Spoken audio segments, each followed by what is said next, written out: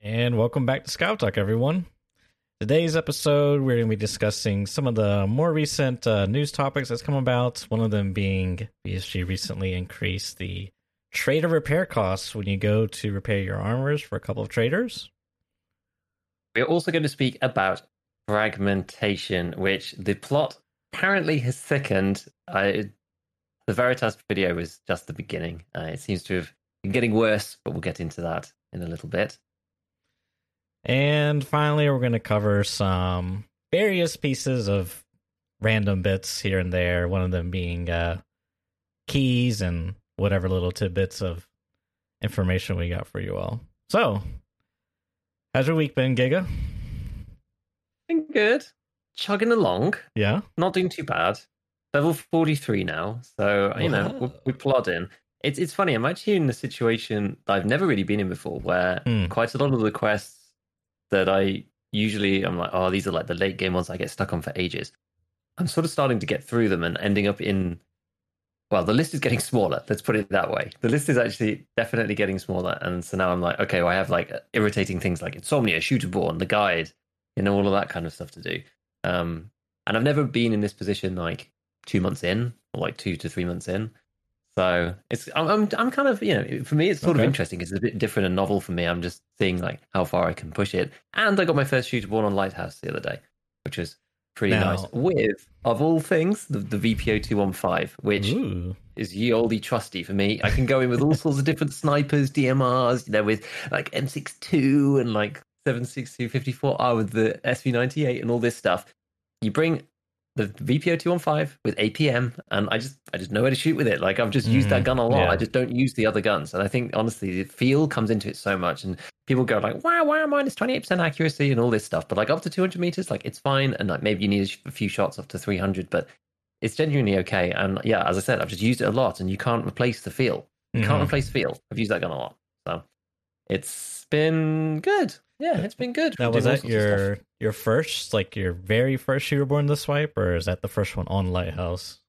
It is number 2. I have one on Shoreline. I would have to actually go back and find and remember where it is. I can't remember which one it actually was, but I have one Shooterborn on Shoreline. Somebody was surprised actually, because I opened it up and was just like, yes, look at this. And I've got one on Shoreline, one now on Lighthouse. And they were like, dude, how are you level 43? And that was like your second Shooterborn. I was like, I just don't snipe. Like, I just don't snipe. Yeah.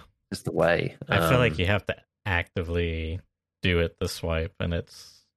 Yeah, I think so now, because like 125 is just so far that won't happen to me randomly with an assault rifle, whereas it would before. 100 meters is not that bad. Like, you get like 89, 95, and then every now and then you get like a 102 or like a 105 or something just out of nowhere. But 125 is you really have to go for it and try. So yeah, I don't know. It's good. How about you? What's been going on? Yeah, kind of just same old. Weston, playing with the boys, and dude, one of my friends, I feel so bad for him. He's working on the guide, right? And he did labs first and this, that, and the other. I think he had like Shoreline and Woods left, and so he went. We were like splitting off because he's just gonna go nighttime Woods, and we don't really want to go Woods. Woods, So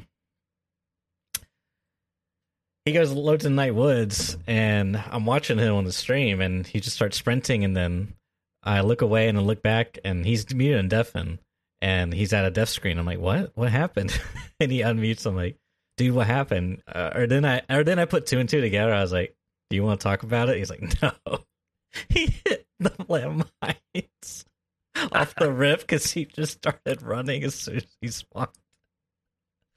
It was pretty rough, dude. It was pretty rough. Oh. And then later on, my buddy who's like returned to Tarkov, he's like, I think he's 15 now, so he's got the fleet, but he's running the I'm a low level kit. He's got like either no armor or like no armor, because I don't think he has rank. Yeah, he doesn't have Ragman 2 yet, but he's got the VPO 215 and AP ammo in it, But we're in dorms. He's got to do a quest, and he's on 3rd floor. And like we got someone on first. Like we've been in here for like 5 minutes. We got like the dorm spawn, and so he's walking. He's going to the stairs, in the middle that takes you down a second. And you just hear one Natsuka, boom, and the scav just like buckshots him in the face, like right in front of the stairs.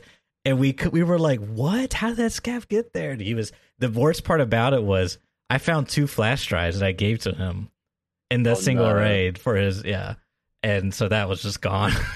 Like that, it was rough, dude. I think we figured the scav like spawned in like on the second floor somewhere and just waltzed up there.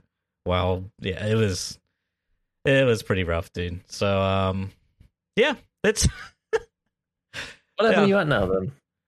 46 still. I'm pretty close to 47. I'm actually probably... Okay, you got the dailies, though. You got the crack dailies now. Yeah, which I haven't been doing them too much. Like, okay, they're.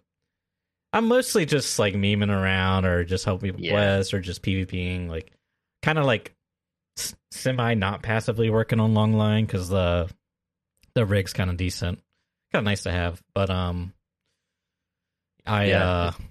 ahead. It's a good one. It's a good one. It's a pretty good rig. You just reminded me because I had 2. I finally managed to complete that interchange quest. I say managed to, like I just didn't try before. You put the respirator on and then you go around killing scouts on interchange. I like finally went and just like bit the bullet and did it with Scarel, and it was fine. We didn't meet really anybody. I think we met 2 players across like 3 raids or something, and I was in like the whole time. But it's because I was going to all the scout points. I was going to like, power station, to the road, underground, and then up to Goshan and da. 2 of the raids, though, I get right to the end, and you end up with like some decent loot. If you've killed 8 to 10 scavs or something, you like pick off the best bits and like go through a few boxes here and there. Like 2 of the raids, one of them, it's like one of the scav, I can hear him shouting. I like walk up the ramp right to the front because I need to extract to Emacom. Like walk up the front, and then you just hear and just get buckshotted like into the face completely. I was like, I actually don't even know where he was. I really just don't know where he was at all. And then the next one, I'm going down the ramp at Power Station, and I get 760 PS through the left eye, like right at the end of the next raid. I'm like, what the hell, guys? Like, I was in the raid for like 35, 40 minutes, and then the very last scav is just like, boink! Got to get you with the cracked accuracy. I was like, oh man, it doesn't normally. I actually don't really feel that often. It doesn't happen, but to have like 2 back to back, I was like, oh, okay, all right, we got to be careful here. I'm pretty sure I died to a scav not too long ago. Just head jaws me, like one tap me. It's annoying, but. Anywho, yeah. Oh, I also had a demoralizing death on Factory where it's like went in MP7, but I've been running the old TAC Keck because high ricochet chance, and I've kind of been testing it out and like looking through some stuff. I'll probably touch on this a bit later because I've been working on some videos and that kind of thing.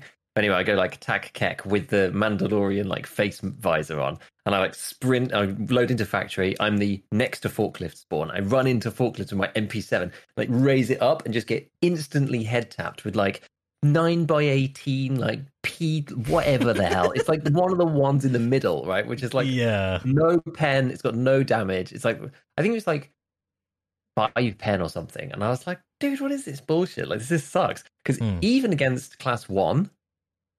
It still is like a 20% pen chance or something because it's so trash. So the airsoft helmet actually would potentially deflect it. And against the trooper mask, actually doesn't even it doesn't stand a chance. It's like really low.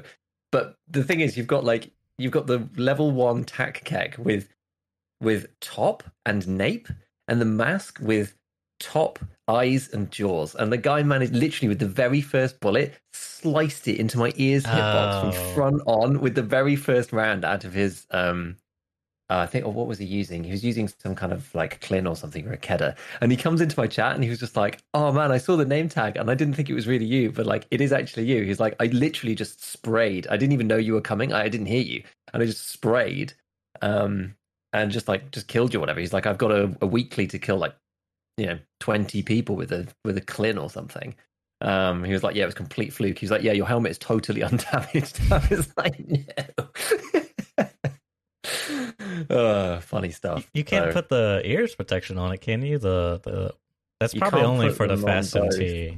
Yeah, exactly. It's like you can't combine them all. So you can do like TAC Keck with the ears. I think you can use the special. Can you use like the M32s and maybe the XLs or something with the ears? And then you can't put the face visor, or you could put the face visor without the ears, but with the ear protection. It's like, you have to have a hitbox unprotected, right? With these kind of like funky loadouts. So Yeah, I was just like, okay, well, we'll go with ears then. That's fine. It's just like, nope, just like the tiny like fractional slice. I was like, oh god damn it. The one thing I did want to mention I've been doing, which was pretty fun. I did the what is it called? Test drive M1A with a RePIR, which that was actually pretty fun. Because I don't think I've done that one in a long time, but I did it this way and I had fun doing it. But I figured, you know, this Reap stuff's kind of cool. You know, I'm kind of liking this infrared thing, so let me try the flare. And I was like, I really want to do something different. I was like, what if I took a 100-round mag, built the Scar L with like maximum recoil, and just laid prone from like 200 meters away, and just held down mouse one at someone. Yeah. So I played like this weird like supporting role. Where I would be like, okay, I see a guy, he's like in this general direction, I'm gonna light him up, you guys go push it. You should have used like 5.6A1 I did. or something. Oh, you did? Okay. Yeah, for the extra meat. I one raid I did FMJ for the extra recoil reduction. And funny enough, I shot at one of my friends because the freaking airdrop came in. So, like, comms were dead, and I just saw a guy on Gas Hill, and I was, like, up on Spine on Shoreline, and, you know, so, like, I reposition, look away, whatever, and then I see something else moving, and I just start lighting him up, and, I mean, I'm, like, thoraxing him, I'm like, oh, yeah, he's not dropping, legging him, like, oh, back to thorax, and eventually someone's, I'm getting shot, I'm like, oh, sorry. He was like, yeah, you good. I only did like 9 points of damage to his armor, but he was like, you know, bleeding everywhere, everything. It's bad, isn't it, when you're using the weapon more like a fire hose than like a firearm, you know?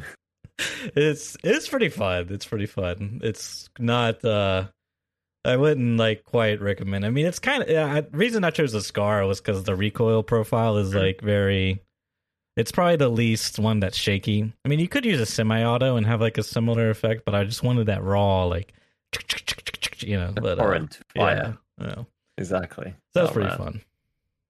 But good. Well, it sounds like we're both having fun, to be fair, which is not always good. Yeah, that's good. So, what happened then? So we've basically had like no news. I think Logical Solutions even posted on Twitter saying the last time we had any talk of changes at all that he could pick up on or something was like 36 days or something. I don't know. He wrote something like that on there. And then as soon as he wrote that, he's like, oh no, there's changes, but they're bad changes. Oh no. And it's the only thing that we've had for ages, which is, if I understood it correctly, trader repair increases basically across the board in the same vein as insurance. So the higher the trade level you get, the more the repair costs. Yeah, as I said, a bit like insurance, because insurance costs more the higher up you go. Not that it really makes any sense. It's a cash thing, I guess, in some ways, except in this particular instance, it doesn't make any difference because the arm repair kit exists. So I don't know. Yeah, it's kind of weird. I mean, it looks like Prapor didn't get changed per se. I don't know. The data's kind of weird to read, but it looks like Mechanic and Skier got the most affected, if I'm reading it right. But I thought it was all of them, but I didn't actually look at it super closely. Yeah, I don't know. I think that's what he said, but the data looks kind of like that's not the case. Anyways, the real thing about it is, like, as you said, armor repair kits exist, so it doesn't really matter, but it's I don't know. Like, I'm not crazy about, like, I understand why they do it, but I just feel like you would get a better result if you just made it like kept like, okay, you know, let's roll back to how previous it was, where there was no scaling. You say, okay, you want to make it, you know, what's like the goal of this? You know, they want to like have players spend more money, I guess.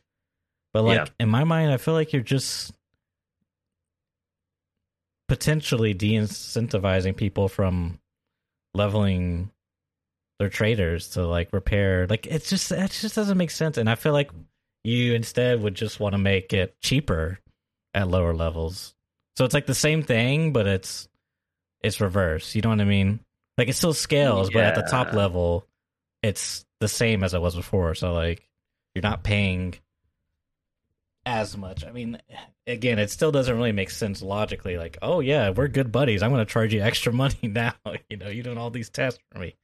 Let me charge you even more. But I mean, I just don't think it makes sense, like from a progression sense at all. Really and doesn't.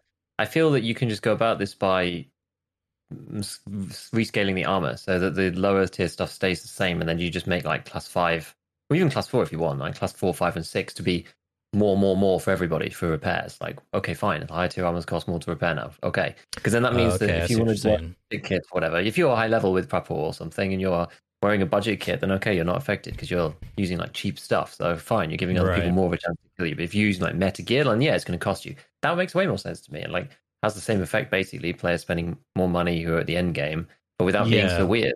Yeah, no, that does make more sense. Yeah, that's actually a much better thing because it accomplishes the same thing. Because if you're a high level player, you're probably running high level armor, so you would still be paying a premium. And that way, if you're like, even if you are a high level player but you're poor, you're not paying a premium because you're repairing your packer or whatever rat rig. Like that doesn't. Yeah, but exactly. All this is kind of like irrelevant because repair kits are so good. I mean, I kind of feel like they're gonna lower the spawn rate of repair kits. I don't know. It just seems like if they're tracking any type of data, I don't know. Like I would imagine that they would if they got around to it, right? Once they go, okay, well, they work fine. Everyone's tested them. Everyone's used them. It's like the stuff has happened like that in the past, like thermals and that kind of thing. Like, okay, they work fine, so now we're going to balance them, so to speak, and then they make them like really rare. Because right now there's too many, and you don't go through them fast enough. Because I remember we had this discussion like right at the start, and I was like, dude, why are they still so cheap? These things are great value, and you and a bunch of other people, I think, made the point that you just can't get through them fast enough. So they're always great value, but there's always too many. So, it's like, are you going to buy more when you don't need them? Like, no. So there's only so many repair kits that you need because they have a lot of durability, 1,200, and you only need to repair stuff. It usually costs somewhere between 30 points and 120 points, depending on what it is. Yeah. So worst case, you get like 10 repairs out of a repair kit usually. I mean, this is a lot, right? So half the time your armor gets stolen. Sometimes it's not even worth repairing, or sometimes it's not damaged. Like there's lots of scenarios where it doesn't end up getting used anyway. So it's actually quite a few raids that you can go through before needing to buy another one. And the beauty of it is it's basically a repair effectiveness in between skier and mechanic, which mechanic's the most effective, best repair, if you will. So you're getting almost the best. But it's funny because like now if you try to repair, I think I saw tags where someone posted like a broken Zabralo with mechanic. It costs like 400,000 rubles to repair. It's like as much as the new one. Yeah, it's like you could just buy a repair kit for that. Like it's crazy, but yeah, it's pretty stupid. I mean, you definitely get into some weird situations with like the NA M2 rig, for example, where insuring the rig, getting it back, and repairing the rig, that total combination costs you more than just buying another one. Like, there's actually no point even insuring it because you don't want it back. You don't want to repair it. Like, maybe if you get it back at 100, fine. But, like, it's, insurance is like the third of the rig's cost and stuff. It's just, yeah, it's, I don't know, dude. This stuff is like, all these weird. I mean, again, it's balancing stuff that I don't understand. Yeah. They say, "Oh, well, we're going to balance it later," but then we're going to do random stuff like this. I'm not sure. Like, I went, so I've reread Logical Solutions. You said not the kind of changes I'd hoped for. It seems as you level up Prapor and ski at loyalty levels, your repair costs go up. And then he retweeted his own tweet and said, "I poorly worded this tweet and just realized I left out the part saying that Prapor and Skier are even more expensive now." So that's that. But yeah. Yep. Yeah, it was funny because like literally that same day, earlier in the same day, he said, "Hey, BSG, no changes in 34 days, 8 hours, 15 minutes, and 42 seconds. Is everything okay?" Like, quick. Make a change. Just like crank the repair cost up. Go on. Yeah. So, but that's that. I don't think we've had any other news at all. There's nothing else that we've had. We're just in wait and see mode. There's nothing else out of BSG. We'll just like see what happens, I suppose. But we have gotten some news, not from like any BSG change, but OnePeg, I think, did some testing on fragmentation, and my God, Giga, this is like spaghetti code 101, dude. It's so Oh my god. Can you give me the TDLR? Because honestly, I was watching and I was just like, I have no idea what's anything anymore. It The thing is, I'm hurts. not even sure. I'm not even sure if like Wonpeg knew what the lowdown was by the time it was finished. But like, okay, so this, as far as I've understood it, this builds on the work that Veritas was doing. That thorax and stomach shots don't fragment at all on any round. Okay, fine. Then actually, our previous guest, Mr. CZTL, he was doing some testing about 855 ammo, and he has a video about that, about such a topic, indeed. And it was actually his video that Wonpeg referenced. And I think it was because he went to speak to him in his chat while he was streaming and had a look at it. And I think he had some suspicions, and he was like, oh, okay, fine, maybe there's something to look into here. So he then did some testing as well, trying to repeat CZTL's test, which was basically saying if you use 855, which has, I mean, it's not a round that anybody ever really uses unless you're church with a thermal. So I don't know the stats off the top of my head, but it has a fragmentation chance as per the table. Okay, so it's 48. Sorry, it's 40%, right? It's a 40% fragmentation chance, and it has a pen of 28, so it should work fine. If you shoot somebody, I think they were shooting people in the legs or whatever, because it's easier to work out because it's got a 1x pass through. You don't seem to get fragmentations at the right rate, but more importantly, the fragmentation damage seems to be, I think for this round, it often seems to be 1.8 times rather than 1.5 times, and not every round is 1.8 times either. It's not 1.8 consistently across all the rounds. Wonpeg tested all sorts of stuff, and he basically said that the fragmentation chance in the ammo table is basically complete BS. That it doesn't mean anything at the moment for whatever reason, limbs or anything. So there's no fragmentations happening on thorax and stomach anyway. The limb fragmentation also doesn't correspond to the frag chance that we see in the table. Except for the only round that they could seemingly make work in any way was M855A1. Now, I'm not sure whether that was just the chance or the damage as well. Right. I'd have to go back and rewatch it. Because at this point, I was just like, oh my goodness, this is like no one seems to know what's going on. At least, in offline raids, which, I mean, they're pretty... Like, I did some testing after Veritas's one for my video, and like the online raids and the offline raids worked exactly the same for the thorax thing. So, I mean, I don't know. Like, what's the conclusion to this? Is that we just don't know what's happening at all. Like, fragmentation seems completely bugged. It only seems to work on very specific rounds. It seems to happen at really low chances and not at all for other rounds. He tried using APSX. That was the one in particular, and this is kind of interesting. Yeah, that was interesting. So he tried using APSX because, and this is actually funny because I'm going to end up talking about APSX later on for some of my stuff because it's a very useful round for testing because it does such low damage. Only does 35 damage. Which means that when it fragments in the old model, or the way that we always understood it, 35 times 1.5 is 52.5. So that means that you can shoot at any body part, even with the fragment, and not get a blacked limb, which, I mean, it shouldn't matter. But basically what they were saying is when they were shooting at the limbs with like 855, they were getting this 1.5 times, but they couldn't verify whether it was a black limb issue and whether it was a proper, like an increased multiple for propagation or something, because they couldn't get APSX to fragment at all. After like 100 rounds, and it's supposed to have a 10% frag chance, right? So they fired 100 rounds, couldn't get one fragment at all on legs with APSX. So they couldn't verify whether that worked or not. Now, I actually did see something that was quite smart in his comments where somebody was like, oh, I think there's a way of doing it. You can use some other rounds because what you can do is you can use a Meldonin stim to get 10% damage reduction, and then you can test it like that. So that you won't get a black limb. Like spaghetti so then it's another variable. layer. It's another layer on top. But it might work, it might not, who knows. Yeah. So it's complicated. Yeah, it's complicated. Because that's what I was thinking, is the 1.8 times was potentially, the fragmentation would occur and it would freak out because of the spillover damage. It would like double multiply or whatever. I don't know. It was, but yeah, it's an interesting thing. I mean, I think what's interesting about it is that he could get 855A1 to perform as it should according to the wiki in terms of fragmentation, which could potentially.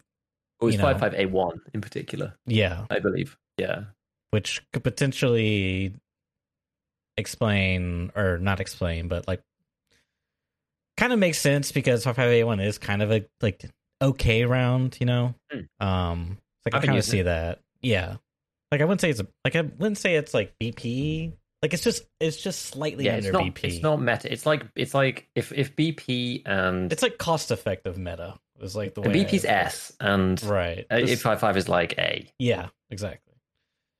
It's like an A tier round. So yeah, but like potentially, if it wasn't fragmenting, like it might. I don't know. This is a random bit, but I've been wanting to test some 300 blackout damage, armor damage stuff. I need to do that. Get my buddy to be my test subject again. Anyways. What do you want to test in particular with it? Like what's piqued your interest? TTK with class 5. Because I haven't used 300 blackout that much, but I'm almost certain that it's like a 3-hit. That's what I'm thinking, right? I'm like 99.9% certain that it's a 3-hit. Basically means the buff isn't really anything, with the exception of like long distance stuff. Yeah, but at that point you're using it's like yes and no. Because so I've actually been looking at this today because I've been working on some stuff. Yeah, I've been working. Like it's quite funny how so many things are overlapping right now. Like everybody seems to be like focused in the same areas. I've been using the MCX a bit and looking at it versus 855A1 at the moment. Like 55A1 only has a 30% chance to pen class 5 on the first hit, whereas the increased pen on AP, like blackout AP, takes you to 65% against class 5 because it's in that like sensitive range, which is pretty good. And against like a Gazelle, if you shoot once, the second shot's like 90%. Yeah. Whereas 55A1 goes from like 30% to 50% or something, which is still not amazing, which is why sometimes it can take a while with 55, and the damage is slightly lower. But even if you get a pen and then a second pen, you still won't kill them, unfortunately. I'm next to certain, because like BP has got almost the same. Like I actually don't have a model for this yet. This is part of like my ballistics, package that I'm like slowly working my way through, and I don't have a model for damage mitigation or blunt damage. I've been thinking about it, but I'm like still in the sort of preliminary stages because it's complicated. So, but I do have the data from the Tasmanian Tiger SK rig testing from BP and with a Gazelle. But against BP, which is like one less pen, and it's really down to pen, right? The damage mitigation is really a penetration thing as to how much it removes. That removes like 25% first hit, and then about 20 on the second or something. So doing that with AP, a blackout AP, it then is too much for it because it's only 102 damage over 2 shots. So without the fragmentation, it doesn't do it. Whereas BP will, because it's like 58, so 116. It'll deal 90, I think, after both. Like even if you get a pen and then another pen, you can 2-hit people through class 5. You can't with 300 AP, but like it's still good. Like it still shreds people. Yeah. It still feels better than 5501, but you have the high rate of fire, but it's got like decent hidden stats. The MCX has actually got like really nice, got like scar level convergence, but it still has the M4 spray on it. But anyway, like stats wise, it's still decent because the 48 pen is really good. It's still really good. What was I going to say though? Yeah. What's the damage? 52 on the blackout? Oh, 51? Yeah, 51. Okay. 51. Sorry, go ahead. It's supposed to have a 30% frag chance, you see. Right. So in the regular world that we used to live in, that would make a difference because that would mean that you would 2-shot people 50% of the time. In that scenario where you get like 2 pens. Because it would be enough to go over the threshold of 85, but it isn't. It isn't now. Yeah, I was trying to think of like where we were going with that conversation because we weren't really talking about 300 before. But I think it's pretty good. Also, actually, it does have a lot higher armor damage. So 55A1 is 44 pen and 52%, whereas AP is 48 pen and 65%. So actually, like both are higher and both are important. So it actually like multiplies it up. It means that AP ends up doing. I actually did the quick calculation. Do I have it to hand? I might actually have it to hand because I did. I know last time we were talking about various bits of like armor damage, and we had that like funky scenario that we looked at. And like since then, I actually went back and fixed my model, which was quite good, and actually did it properly. And now I can do the calculation, and it did actually match in the end. It did actually match in the end, which is kind of fun. But yeah, so if this is correct, and I think it is, so against a Gazelle, 5.5 A1 would deal like 16 per shot, whereas AP Blackout, AP 300, whatever you want to call it, does like 22.5. So that's a big increase in armor damage. That's why the second chance shot skyrockets so high, because it's like an extra 40% armor damage, which makes a big difference with class 5 in particular, because everybody's running like crap armor. Like nobody's running good class 5s because you can't, because they're all either, minus 3,000 billion speed, like not purchasable on the fleet, on a boss that's only ever seen once when the blue moon crosses over the sky and the squirrels are singing the tune of the river. So everybody's just running like either a slick or something. It's like very occasional slick, the Tiger Rig, the Gazelle, the Corund, like maybe an ASCPC. It's just like the amount of armors we have now, like the diversity of armor has gone down a lot, I will say. Which but that's kind of another. Did get to use the Tasmanian rig the other day when I was doing the M1A test drive quest, and it saved my ass multiple times. It's actually like, it's just so weird, man. Just like bumping up to the next tier. It's just like there's so many different armors within the class, but like the difference between them are so, in terms of protection, are very minuscule. It feels like, which is like kind of a sad the other stuff. Yeah, it's like movement and things matter more, like space, and like is it a rig or not? Like that stuff matters more than the actual protection of the plates, which is kind of interesting. Kind of interesting. Sad is the word I would use. Maybe not interesting. Maybe sad, yeah. I think it's just because we've had our choice constricted so much. Like you used to be able to run like the Reduce M and things, but they're just kind of too expensive, I think, for what they do. Because as you say, they don't give you like enough. But one of the things that's underestimated, I think, about the Class 6 is that you take a shot and then it acts like a Class 5 for the next one, usually. Yeah. Depends what bullet it is, right? It depends what round. Like if you take a shot of BT, it's just like it's dead. And as in the 54 RBT, right? Then it's you take a Mosin of that, and it's just like the armor's gone. But if you take a BP, you just absorb the armor damage is so high. It's just like it does like 35.5 damage or something to it. It's only got 40 durability, so it's just like sat there on like 4.5 health. Like I tried my best, but against something like BP, it ends up on like 22 out of 44. And we've talked about like, I don't know whether I've mentioned it here specifically, but in my vids I've talked about like the armor equivalences, where you take a class 6 and it's like at 45%, it then acts like a class 5 for the very next hit. Well, the fact that it takes you from 40 down to like 22 means that it acts like a class 5.5 because it's at like 55%. Do you know what I mean? So it's still better than a Corund, Gazelle, any of those ones at full. Like it's like having a 120% class 5. Yeah. For all intents and purposes, for like hit number 2 even, which is insane. And normally, I think the thing is, right, this is why it's the perfect rig. I'm going like wildly off topic here. We're touching on so many different things with this ballistic stuff, but like it's the reason why it's the perfect rig. If somebody catches you by surprise and you don't know where they are, you don't see them, and they hose you down, you die anyway. You die if you're wearing a slick. You die if you're wearing the Reduce T5. You die if you're wearing a Zabralo. Like maybe there's some situations where you turn around and kill the guy. I don't know. Like maybe sometimes, but for the most part, you just die. Right? You just like or you get a headshot or something. Whereas the times when the armor saves your life is like somebody snags a shot on you around a corner or something, and then it absorbs and you don't die. It's like it's less for those big sort of spray. I mean, it still protects you from 1 or 2 rounds in like the big sprays, and so you can like limp away from a fight or whatever. But it's just those clutch moments where it matters a lot. You don't die. Like I had a fight the other day on Shoreline, and I was wearing this thing, and I didn't even know where the guy was, and I got clipped. I think I was going back and trying to like figure out what I got hit by. I think I got hit by SNB the first time, and dived behind some cover, and I was like, oh man, my thorax is like really super busted, but it did pen. But then like sprinted away, lay down, like got a good position, killed one guy, and I was like looking for the next one, and then 2 shots just come in. The first one like bounces off my ULAG. The second one goes again, like through the rig, but gets like absorbed. I was like, oh my god, like run away. I was just like, yeah, oh god, it's like the rig's so good. The rig's actually just so good. Like it can defend you in like insane scenarios, and it's really light too. And the movement stats are superb. Yeah, so. it's actually really good. It makes you feel like you're playing Scav.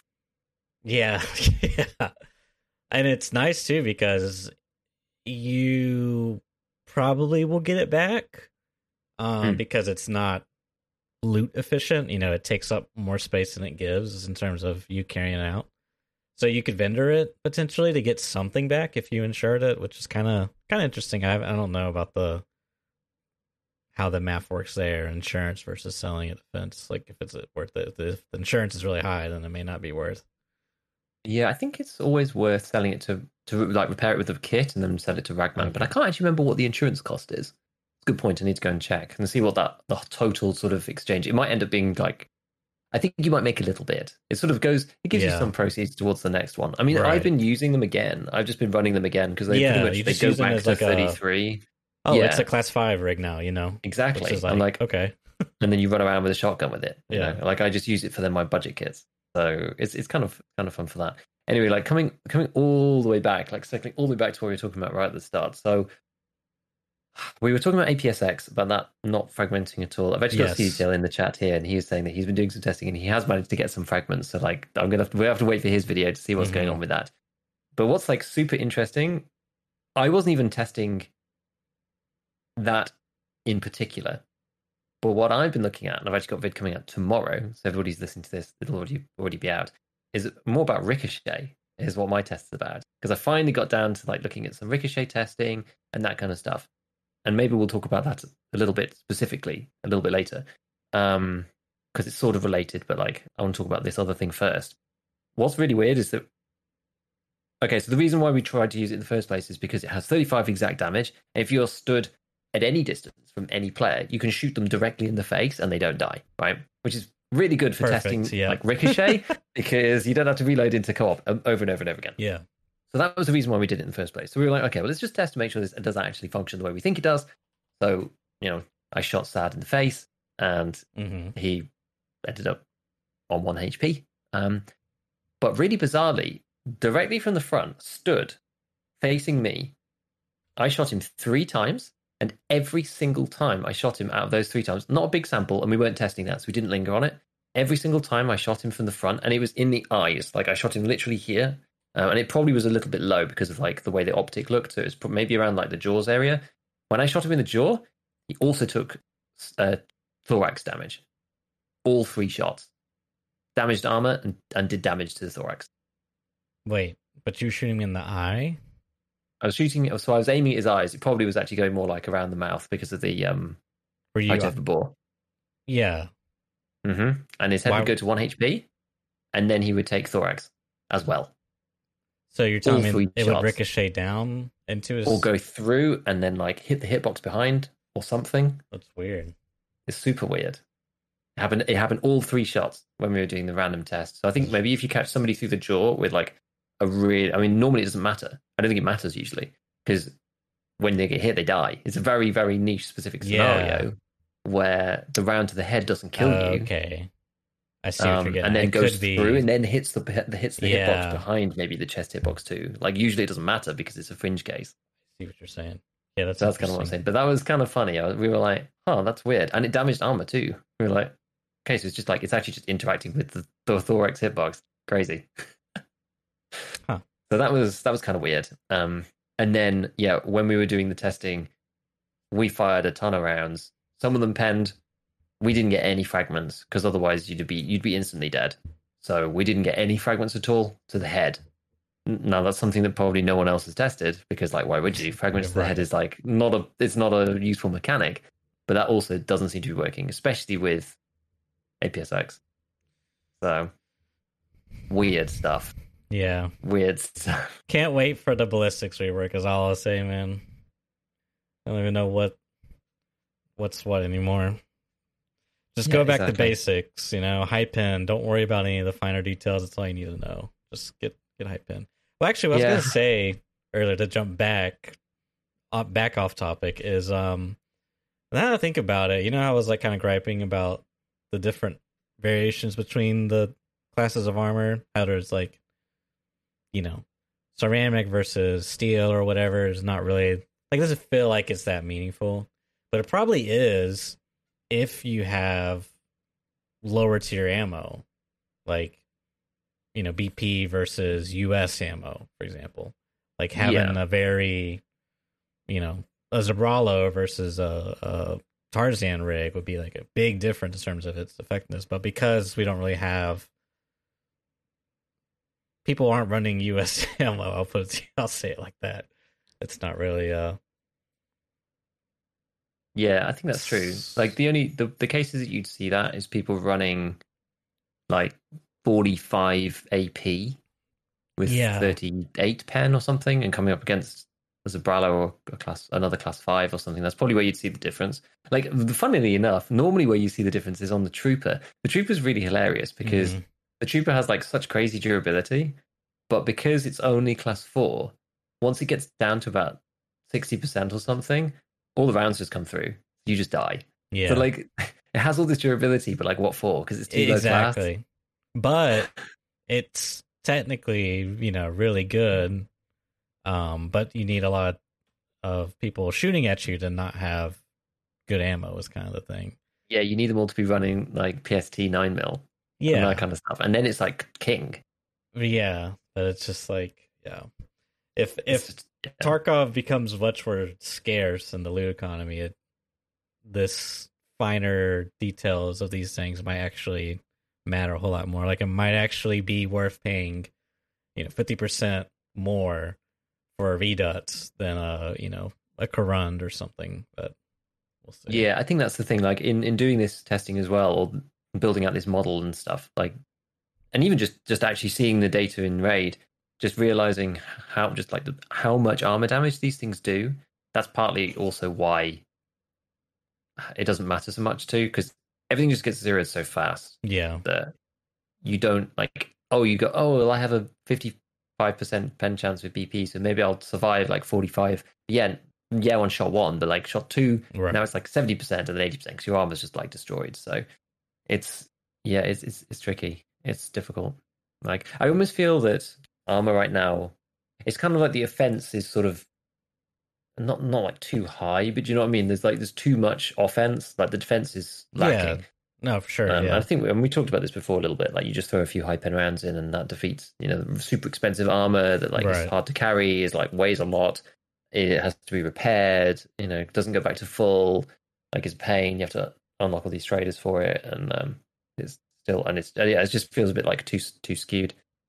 It'd be kind of cool. Like it's annoying with APSX and those kind of rounds because there's just not enough of them. But if they were a little bit more common, then people would kind of be like stacking mags and like using it properly. But like, it's not fun to have everyone only using APSX. It's also not fun to find like 31 rounds a wipe. Yeah, exactly. Yeah, this is kind of stupid. Yeah, I mean, part of that too is because the loot-pools. Like, when you loot an ammo case, you're looting the entire loot pool of potentially, I don't know, hundreds, 200 different types of ammos. So, these are probably at the bottom of the list in probability too. That's probably the way it's done. That's true as well. It could be like rare, and it's like 0.1% chance to get it. But whereas, like, you go on like Reserve or Woods or wherever, there's just loose ammo boxes of like BT, BS, Agonix, whatever. Like, it's a global spawn, so it's a little different. Like, if they had, anyways, I won't go into details, but there's ways to do it that they could make, but so yeah, I mean, I guess, like, in summary about the fragmentation thing, right, just kind of like wrap the topic off. It's kind of, well, right now, just ignore it, basically. Yeah, I think is the crazy. Thing. Just ignore it. I'm like completely ignoring it for the time being. I haven't done any further testing. I think there's enough people who are looking at it. Like, I'm doing other things. I'm looking at other stuff. Like I said, like Ricochet and stuff like that. Like, other people aren't looking at, because there's a ton of people looking into this now. It doesn't need me as well to be grubbing over it or whatever. So we'll see where it comes out. We'll see if anybody finds any patterns in it. Maybe it's a bug. Maybe it's not. Maybe it's a balancing thing. Maybe it's not. There's like a ton of people speculating. But yeah, for the moment, I'm just ignoring it and just acting like it doesn't exist for practical purposes. And just going with the damage. So yeah, we will see. We will see. Yeah. We'll see. So, I guess in other news, should we talk about DMZ? Yeah, let's talk about that. I don't know how long we'll be talking about this particular topic, but I think that's it's definitely interesting. Yeah, I'm curious Definitely to see. interesting for sure. So DMZ is. It sounded like I got a bit confused actually because it sounded like it was going to be. They said it was some kind of sandbox or something. And there was a Yeah. mode within. Like the thing is, I don't really follow like COD Right. news particularly. Yeah. But there's like what is it like the Warzone? Like the second map for Warzone is kind of being teased or whatever. And this is like part of that. It's like the full Warzone map. And it sounded like there was going to be like some different types of game modes or whatever, but one of them in particular is Tarkov-like, and I think that the people are referring to that as like DMZ in particular, right? It sounds really weird. It sounds like it was a sandbox. Yeah, I mean, I think they were describing as a sandbox experience. In other words, you go in, you decide what you want to do, and that's like your win. That's your W, and then you leave. Fine. So it's like, fine. Yeah. There was a lot of words like at the very start of it because I was watching Jesse, I think, and so he clicked on it for a bit. I was on a raid. And at the very start of it, one of the guys was like, and we're really excited to show you the very first Call of Duty raid. I was like, oh my god, it's actually going to be Tarkov, Mm-hmm. But then like they got to the stuff and there was nothing really talking about. Like I never heard the word raid used again. I didn't watch the whole thing, but so I don't know if that's a raid, like a WoW type of raid, or if that's like a Tarkov type of raid. I was going to say because like it's the Tarkov raid is a very specific thing, whereas like a usual raid in a game is like a different sort of meaning, I suppose. It's related though. I guess it's kind of the same thing. Well, because whatever they were talking about AI as well, which kind of plays more into like that WoW raid thing, but the more RPG stuff, but Joe's thinking about gaming chat. Yeah. But yeah, it sounds very Tarkov-like from what I've heard so far, where they're saying there's a PvE element and the enemies are going to be quite, well, not necessarily that they're quite difficult, but you have to, they could kill you, which sounds a lot like the scabs. And you can go and kind of do whatever you want in there. You can like roam around. It's like, it's the Warzone map, but like the new Warzone map, but sort of just open and free. I think the critical part is that, well, the critical question is like, there's no gameplay, but yeah, this thing, like we haven't seen anything yet. We've just heard words and confusing words at that, but it's going to be free to play. Yeah, which is actually kind of interesting. Oh yeah, because it means obviously like every single person is going to be checking it out. I think like I actually will try it. I'm pretty sure. Yeah, I'm going to try it. I will try because like I've not really been that like with Marauders, like I didn't bother, and like the second iteration of like Saga Frontier, I didn't really bother. I was like, oh yeah, I kind of feel what that game's. I understand, kind of what that game's about and da da da.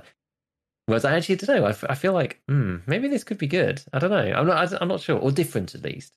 Yeah, it's for sure going to be different. The one thing that I was thinking about it was because it's free, even though it's a Tarkov competitor in theory, we think. We'll see. If it's good, you actually could find it bridging people over into Tarkov. Yeah, rather than because like the player base of COD is like so huge, and the player base of Tarkov is so small and so niche. Like a game like this probably won't pull anybody away from Tarkov for long, or at least they'll play them at the same time. If somebody was bored of COD and like moved into this thing and then thought, oh, this is super cool gameplay, and then they are already like halfway along the path and they're like, oh, I want more. I want something that's like even more in depth. It's kind of like turning the difficulty level up. You know what I mean? It's like you're playing like no consequences COD, and then you move up to, I guess, Warzone, which is sort of like Battle Royale. That's like medium heat, and then you move into this one, which is like a high heat. And you're like, this is actually really good. Like it's the slippery slope, and then you fall into Nikita's loving arms. The grasp. Welcome to the fold. But it is exactly the same argument as with Arena, where you could bridge players over into the main game. Like obviously Arena, because it's the same game, it's more closely linked. But I think there's an argument for tapping into that player base that it could potentially boost Tarkov 2, because a lot of people are going to be looking at it, and gets people thinking about the game, and it gets the name of Tarkov out there again because people are saying, "Oh, it's the new Call of Duty Tarkov," right? It's like it's great marketing. Yeah, I'm really glad to see that. I mean, I kind of suspected COD was going to try to do this, like do a Tarkov-esque, inspired, whatever you want to call it, game mode or something. I think it's really cool to see like these AAA, COD is like such a big freaking name, dude. I mean, the freaking show is like I was watching a Dota 2 tournament, like the production quality is like sponsored by Mountain Dew, and then it's like some streamer I never heard of. He's like, "Hey guys, check out this new Mountain Dew. What's your favorite, bro?" Just like what the heck, dude.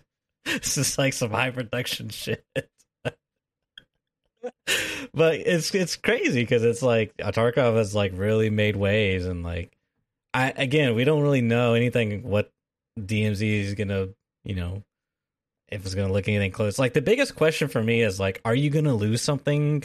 Because here's like the fundamental differences between like a battle royale and like a game like Tarkov is like, sure you like start with nothing, but when you lose in a battle royale, like you loot stuff, you progress. It's like it's over at that point, right? Whereas like in Tarkov, you lose something, it's like permanent loss throughout that entire game, the whole game. You know what I mean? So I don't know if COD's gonna do that. I don't know. It's a big question for me.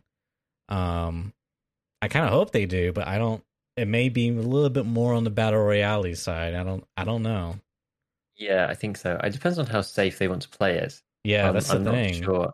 If they've got like a bunch of different modes, like I'm not sure exactly how it's going to pan out. Maybe I slightly misunderstood the way that they read it, but they're trying to do a bit of everything. There's like lots of different things, so they could go quite extreme with it. And if it fails, then like whatever, it fails. They were like making the new map anyway. It's not like they've lost anything on the map because it's just a game mode on there, and they're just like giving it a go. That's true. What's interesting is they've been able to see the cycle Marauders. They've seen the Battlefield equivalent fail. I mean, that sort of went down with the ship anyway because the main game, But they've seen sort of the mistakes. So I hope they can come up with something cool. I think it'd be interesting to see their take on it and see where it goes. And the fact that it is free to play is amazing because it just means that everybody can try it. I'm just so hyped about that. I think that's really, really fun. I do think that's really fun. So yeah, I don't know. It depends on what the looting mechanics can be like. Yeah, exactly as you said. It's all going to be based on what you're going to lose. Looting. I think they mentioned there was some kind of looting. They said like get in and like loot and then leave, but how basic that's going to be, like nobody knows. Like no one's seen anything about an inventory system. Like no one's seen anything about the actual gameplay. Exactly. I mean, it's going to play like COD. Right. It's going to play like COD. So, but you know what? The couple of things that stood out in terms of gameplay was the bullets now come out from the barrel of your gun, not from your head. So, which I was like, whoa, that's like that's a bit of a step away from modern day shooters, if you will. Yeah, exactly. Because like most of the time, you don't need that modeling granularity to make an arcade shooter. Right? You don't need it. But they have made some of these important steps into kind of the more mil-simmy arena because they're like, okay, well, we can, and we may as well. It makes it more realistic, or less. I guess it's like they don't really care about realism. They care about the player's experience, and getting shot by somebody's like two eyes poking over the top of a box with a rival just kind of sucks. Yeah. And it's just annoying. So that's pretty cool. I don't know. What was I going to say? I was going to say something else about it. I can't remember. Oh, there was a big like loads of people faffing about the logo, which I thought was really funny. People was like, oh my God, man, it's like the Tarkov logo, but it's like the Tarkov logo is like the DayZ logo. I saw that. I saw that too. I was like, oh my God. Like, chill out. Yeah. Chill out. It's fine. Like, I think that the Tarkov community should be flattered. That's how I feel, right? The game. Yeah. Exactly. Like, people are sitting up and noticing, like, properly, and like big developers are spending big money to at least give it a go and try it out and see if they can tap into some of the the secret magic. And I really doubt, like, I just can't see it being that hardcore you know what I mean? Like, I don't know, dude. I mean, my one concern though about it being free to play is how they're gonna monetize that. Like, are they gonna monetize that part? I don't know, but I'm always like fearful when like, a new company comes in. It's like, hey, we got this ultra hardcore survival game. By the way, here's your new starter pack, only $100, and you can get the golden legendary AK assault rifle. Like freaking the cycle, dude. They kind of like, I kind of lied. They were like, we're not gonna do any type of cosmetics only, no in-game advantages, and then like day one of launch, it's like you can get the starter pack and it comes with like a purple armor or some bullshit. I was like, dude, you guys just straight up lied, dude. Which is kind of crappy, but yeah, it's like, is that any different to EOD? Like, I don't know, but at the same time, if it's like we're holding them on that against their own standard rather than necessarily against like Tarkov standard. You say, okay, well maybe that's in EFT, but if you say you're not going to do it, that's the thing. That was like, okay, you guys kind of lied there. So, but I haven't played it since maybe they've changed it. But anywho, the only other part that I thought was kind of cool was, I don't know whether I think this was related. There was a showcasing of AI that they were showing for this new Modern Warfare, and it looks insane. Like AI is like checking every corner. It looks like super purposeful. Yeah, did you see that? It was like a show. It wasn't part of this announcement. It was something else. But man, it looked really good. I mean, that's the thing. If you're going to have anybody do good AI, it's going to be one of the big publishers, just because like it's hard to get it right. This stuff, it's difficult, and you need big teams, and you need a lot of man hours spent on this kind of thing. And I mean, I don't know how they do it, but I'm sure massive amounts of computational power helps, and servers all around the world is already set up for doing all this kind of stuff. Like, it'll be good if they do it basically in that way. So if they're like hyping up the AI engine and that will then feed into this PvE mode, might be awesome, dude. Might be awesome. Yeah, it even looked like they had a Killa S figure.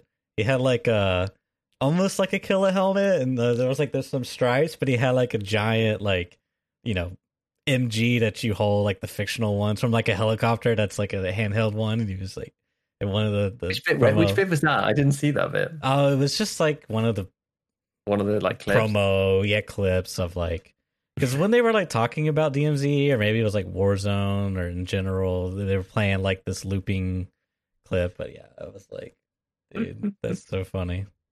It's like scuff wish.com Killa. You buy Killa from Wish. Well, Killa, I didn't realize until, it's actually a while ago when I knew, but like Killa's modeled off Rainbow Six, I think.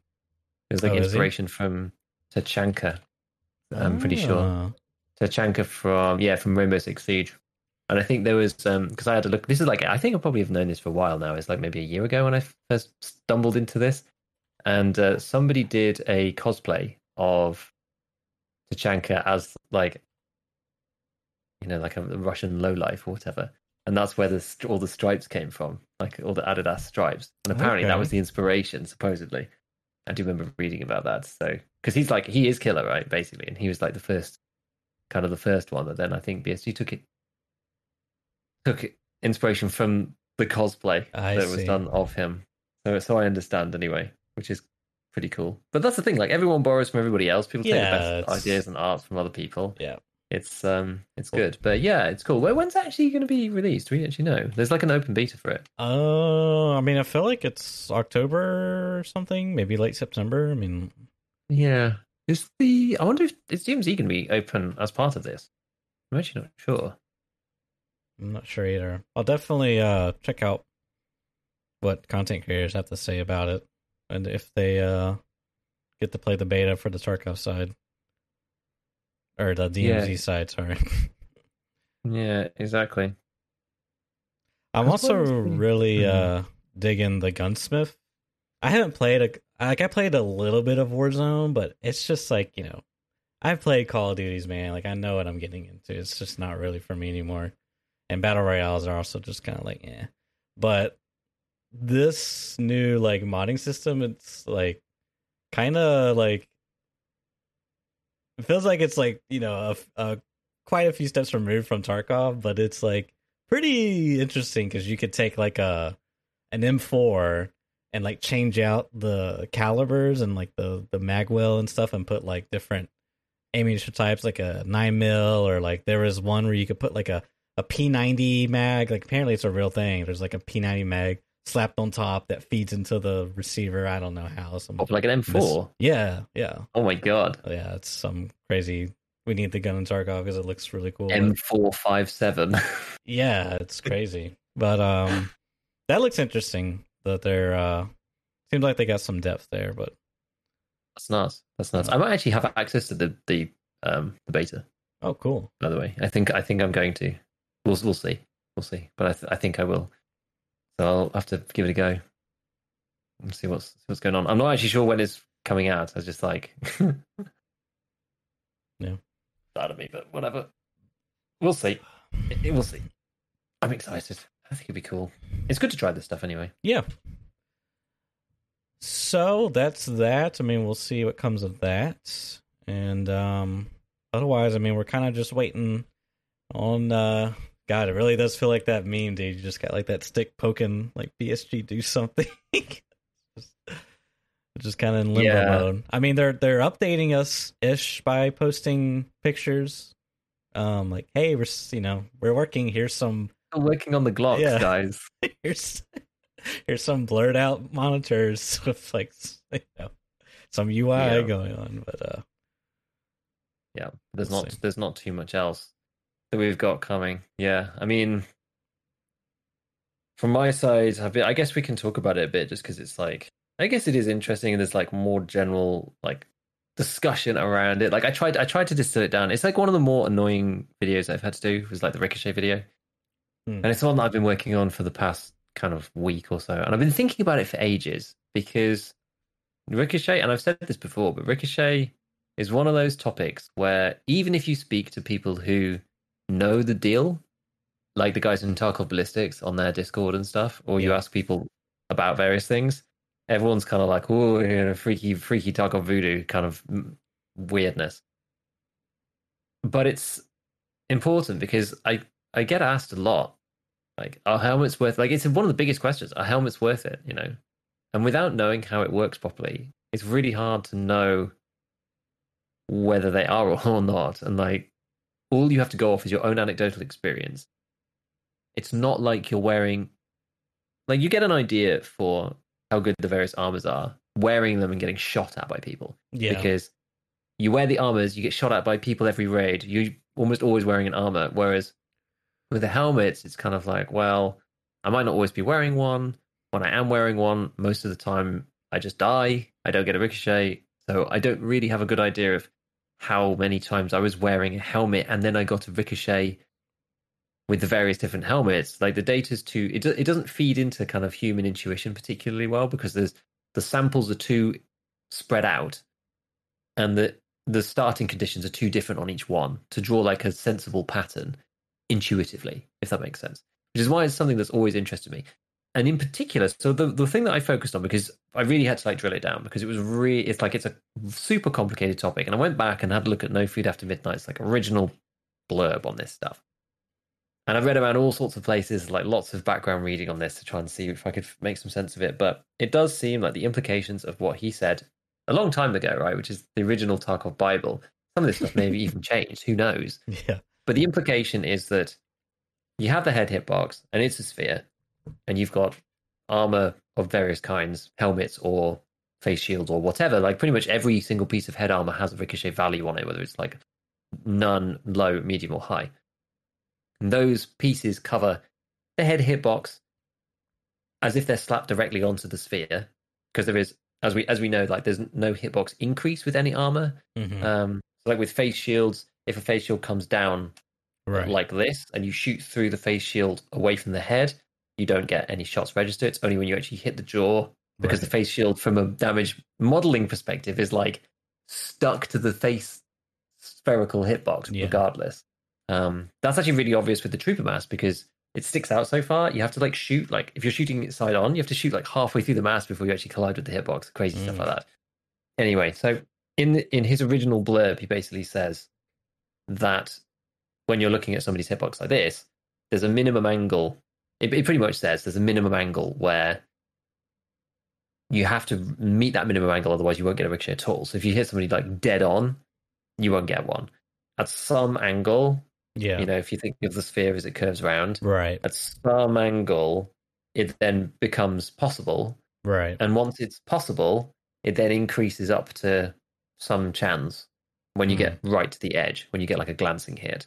I don't think it's necessarily 100. Like I found a few things elsewhere that kind of imply that it's like 0, 0, 0, 0, 0, and then it starts at some value, maybe like 30%, and then goes like 30, 40, 50, 60, 70 to the edge, and then that's it. Like it stops. Something along those lines. So it calculates the angle and then randomly decides whether you have a ricochet or not within that particular angle. The issue with this is that like that's really hard to test. Yeah. Like, if you hit them head on, it doesn't happen.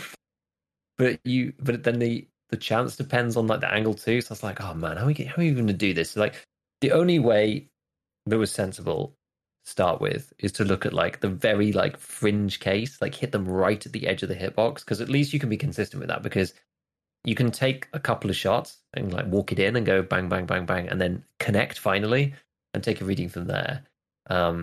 I didn't bother with anything else. Like it already took us like, I didn't think it would take that long. It took us ages, dude. It took us actually a long time. And that was using APS-X2, which doesn't kill you. We went through some stupid iterations of testing, as you always do with this. It's like, I shot Sad in the head, and he was like, oh, you gave me a heavy, oh, it's blacked now. And then we had to restart. So then we had to take Zagustin every time, make sure that we're like not got any bleeds so that we don't black the head out by accident. Because as soon as you get, because it takes you down to like, one if or you're just two. close enough. Yeah, it will, like if you're stood close enough, it takes you down to literally 0, because you end up on like 0.4 or something in the background, because there's decimals in the background of the health. And you get the bleed, and it's just like you're now blacked. Yeah. You don't die because that's still not in the game yet, even though Nikita said that was a bug ages ago, but they haven't fixed that. I think it's okay personally. I don't think anybody will be upset if it's still like that in the game. But yeah, so then we had to take Zagustin, making sure we have that before we do any of the tests. And even then, it still took us ages to like figure it out. But we did it with Condors and also with the Trooper mask. Like this stuff's going to be in the vid, but I think it's like it's going to be interesting to just like talk about like the general debate about it. And what's funny is that like right at the edge of the hitbox, it seems like it's actually a pretty high chance. Actually, like if you clip them just at the edge, it was like a 67% chance, like 2/3 chance that APS-X bounces. Now, whether that's an APS-X thing, it's hard to know. I don't know. I know that the rounds themselves, they do actually have a ricochet chance stat. I've read in places that it's not used anywhere. How those people know, I have no idea, right? So whether to believe that, this is the thing, right? Every time you read something, this is what makes it so hard. You read something over like the past like 5 years of Tarkov discourse, right, in general. You look at the date, you have to take that into account. You then look at who's posting it and how they talk about the topic in general. Like, do they sound like they know about some of the other concepts, or are they just talking out their ass? And so then you have to like take what they're saying, like in the context of all this other stuff, and say, okay, well, this might be old.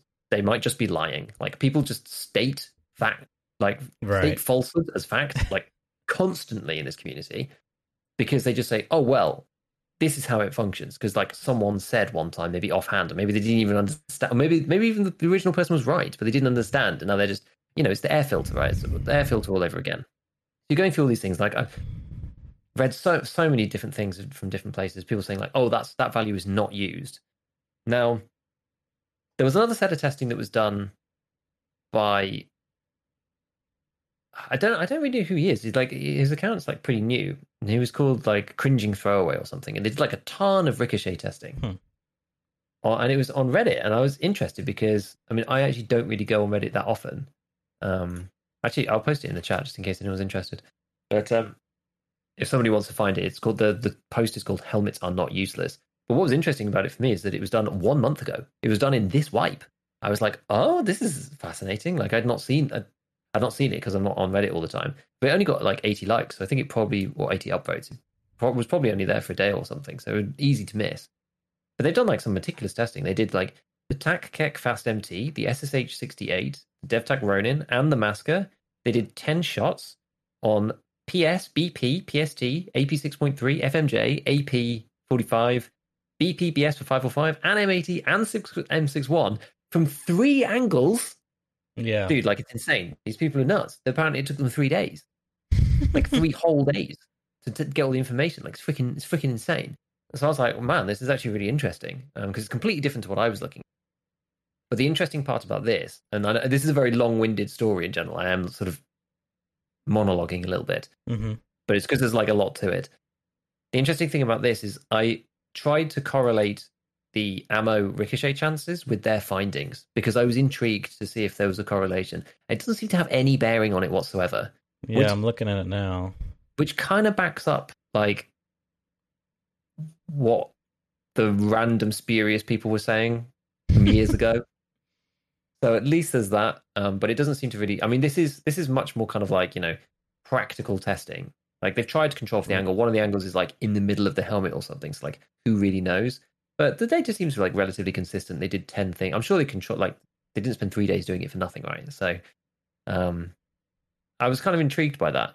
They did actually have some strange results where like dead-on shots were ricocheting with certain rounds. Yeah, I'm looking at that now. Like on the TAC and the SSH. I did actually wonder this myself because I was thinking, okay, well, if the minimum angle is like relatively low, and I'm stood in front of somebody, right, and I have my gun like this, I'm already like pointed up slightly towards your head, and then because of the way that the hitboxes function, if you're hitting a helmet, you don't have the eyes hitbox. You only have the top hitbox. Right. So if I'm shooting somebody in the helmet from the front, when my gun is like slightly lower than the top of their head, I'm already shooting up at an angle, and I'm hitting the top hitbox, which is at the top curve of the like. It's not flat on, right?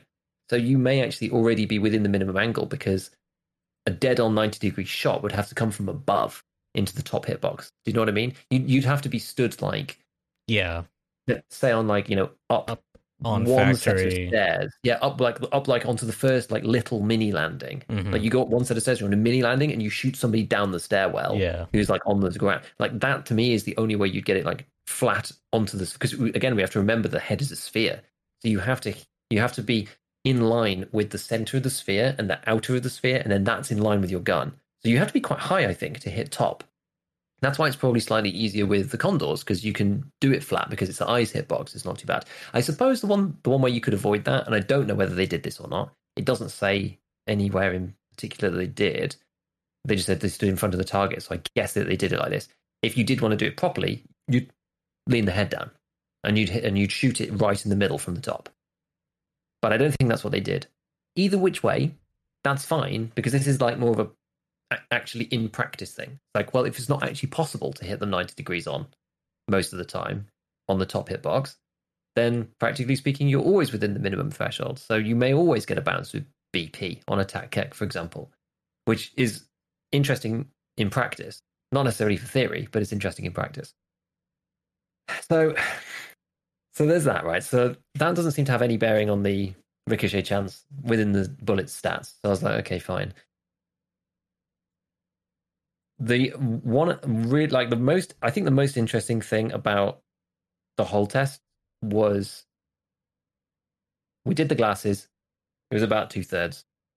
We did the trooper mask. It was about 70% for a ricochet, like right on the edge.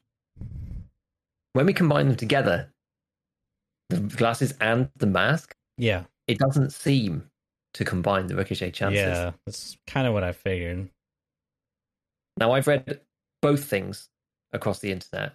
Yes, it does. Only uses one. No, it doesn't. It only uses the other. Like, I do think that from what I've just like picked up over the years of being in the community, the general consensus rumor is that it rolls for the ricochet once and then it rolls for the ricochet again. Yeah, you get like the double thing. Like, have you heard that? Is that like broadly within your collective consciousness?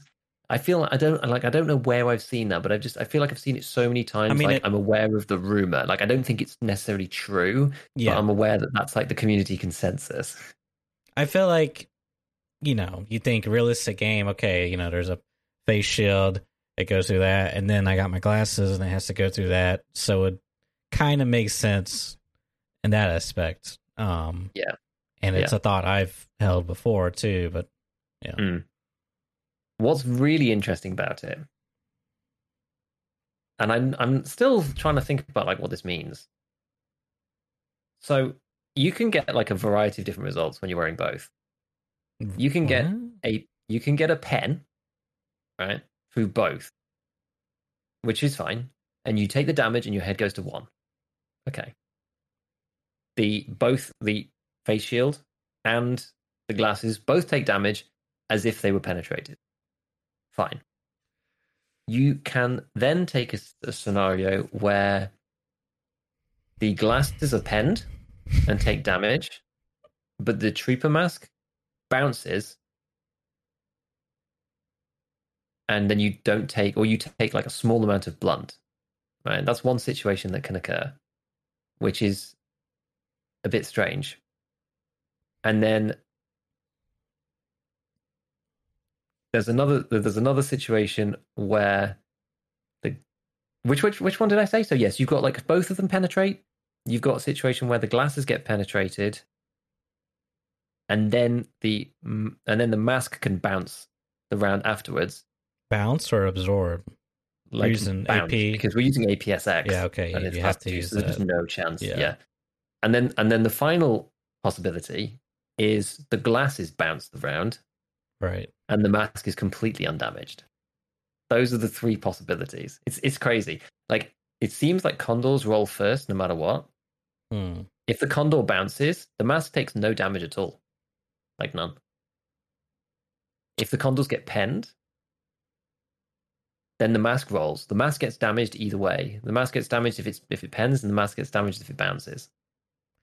Or you can have both pen. I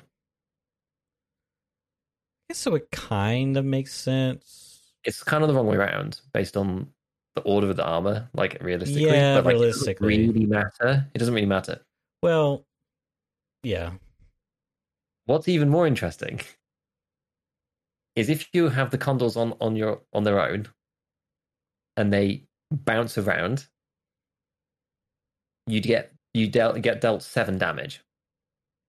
If you have the trooper mask on and you bounce around, you get dealt 2 damage.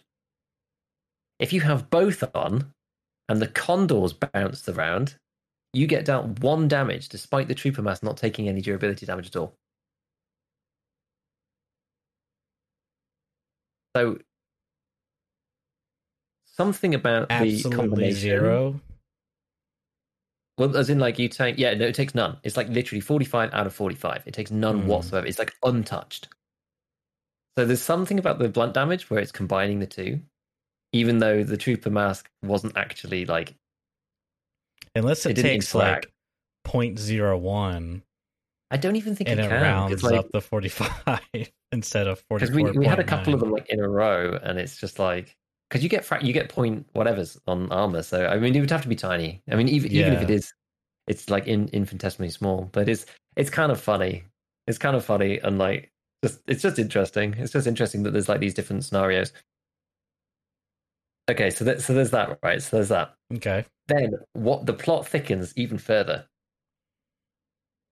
As I said, it doesn't seem to make any difference though. So even though you've got all these different scenarios, the overall chance of bouncing around from both and you getting a deflection, like, or from either, I should say, the chance of you bouncing around in any situation, like not getting a penetration, from our testing, was 68%. So for the glasses on their own, it was 65. For the trooper mask, it was 70. For both, it's 68. So it seems to make, like, okay, so let me put this in context. If you had an actual 65% chance of bouncing from the first one, and then a 70% bounce chance on the second one, the chance of bouncing the round together, probabilistically, should be 90%. Yes. That's how it should work, right? That doesn't seem to be how it does work. It seems to do some kind of weird average, unless we got really unlucky. But like, we tested like 30 times. Oh, okay, that's a lot. Like, we did actually quite a lot of tests. So we could have got unlucky. And even because you have these like very discrete scenarios, you can actually look at the chance for the condors and the chance for the trooper mask when they're in combination, because you can look at the armor damages and you can see which one got penned and which one didn't, and which one ricocheted, which one didn't. And the times when, so the condors got hit every single time, and they had like a 45% chance of bouncing when they were in the combo. And then of the situations in which the trooper mask got a chance to actually roll its ricochet, which is basically when the condors let the round through, that was like 49%. And the combination gets you to 68. It's like really weird. I was like, maybe this is designed so you can't just like stack Ricochet over the top. So like, yeah, I don't know. I mean, I imagine spaghetti codes involved is my suspicion. But maybe I don't really know. I mean, I did say like it could just be not enough data, but I just feel like this unlikely.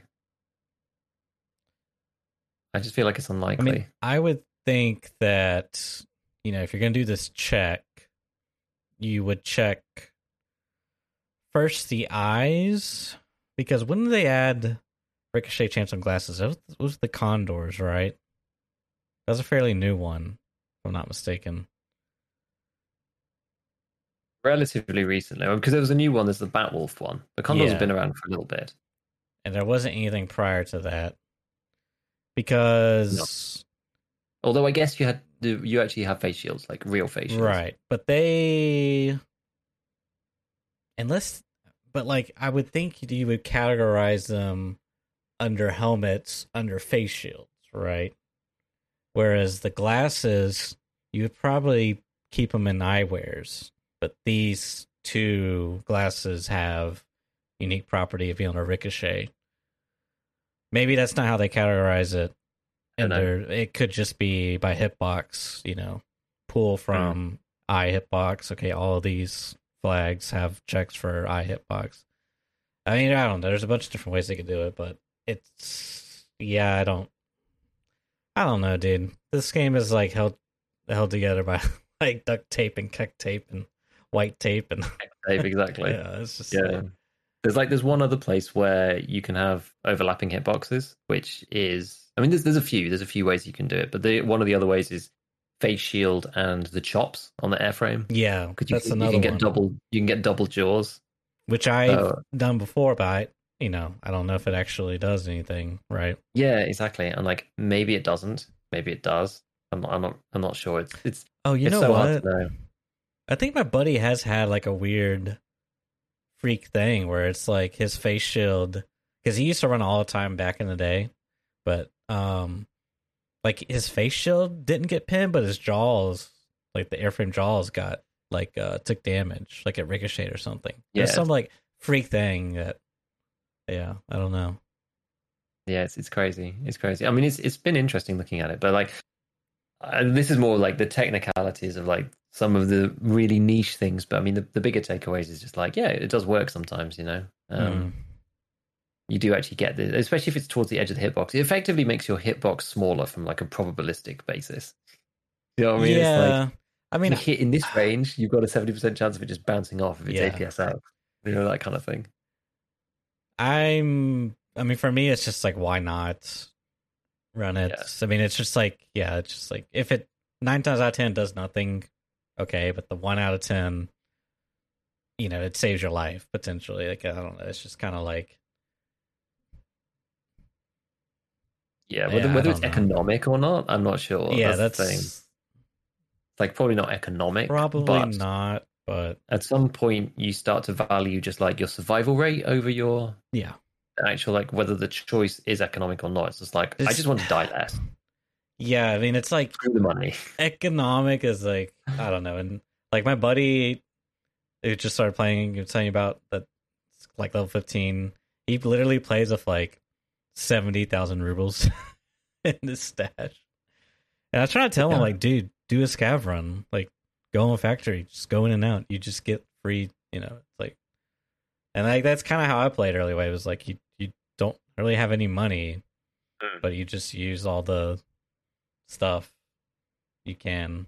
Now it's like much more about, like, all my money now is dedicated to thick cases. Like, I got 3. I'm working on a 4th one passively, but it's just kind of like, how much they cost these days?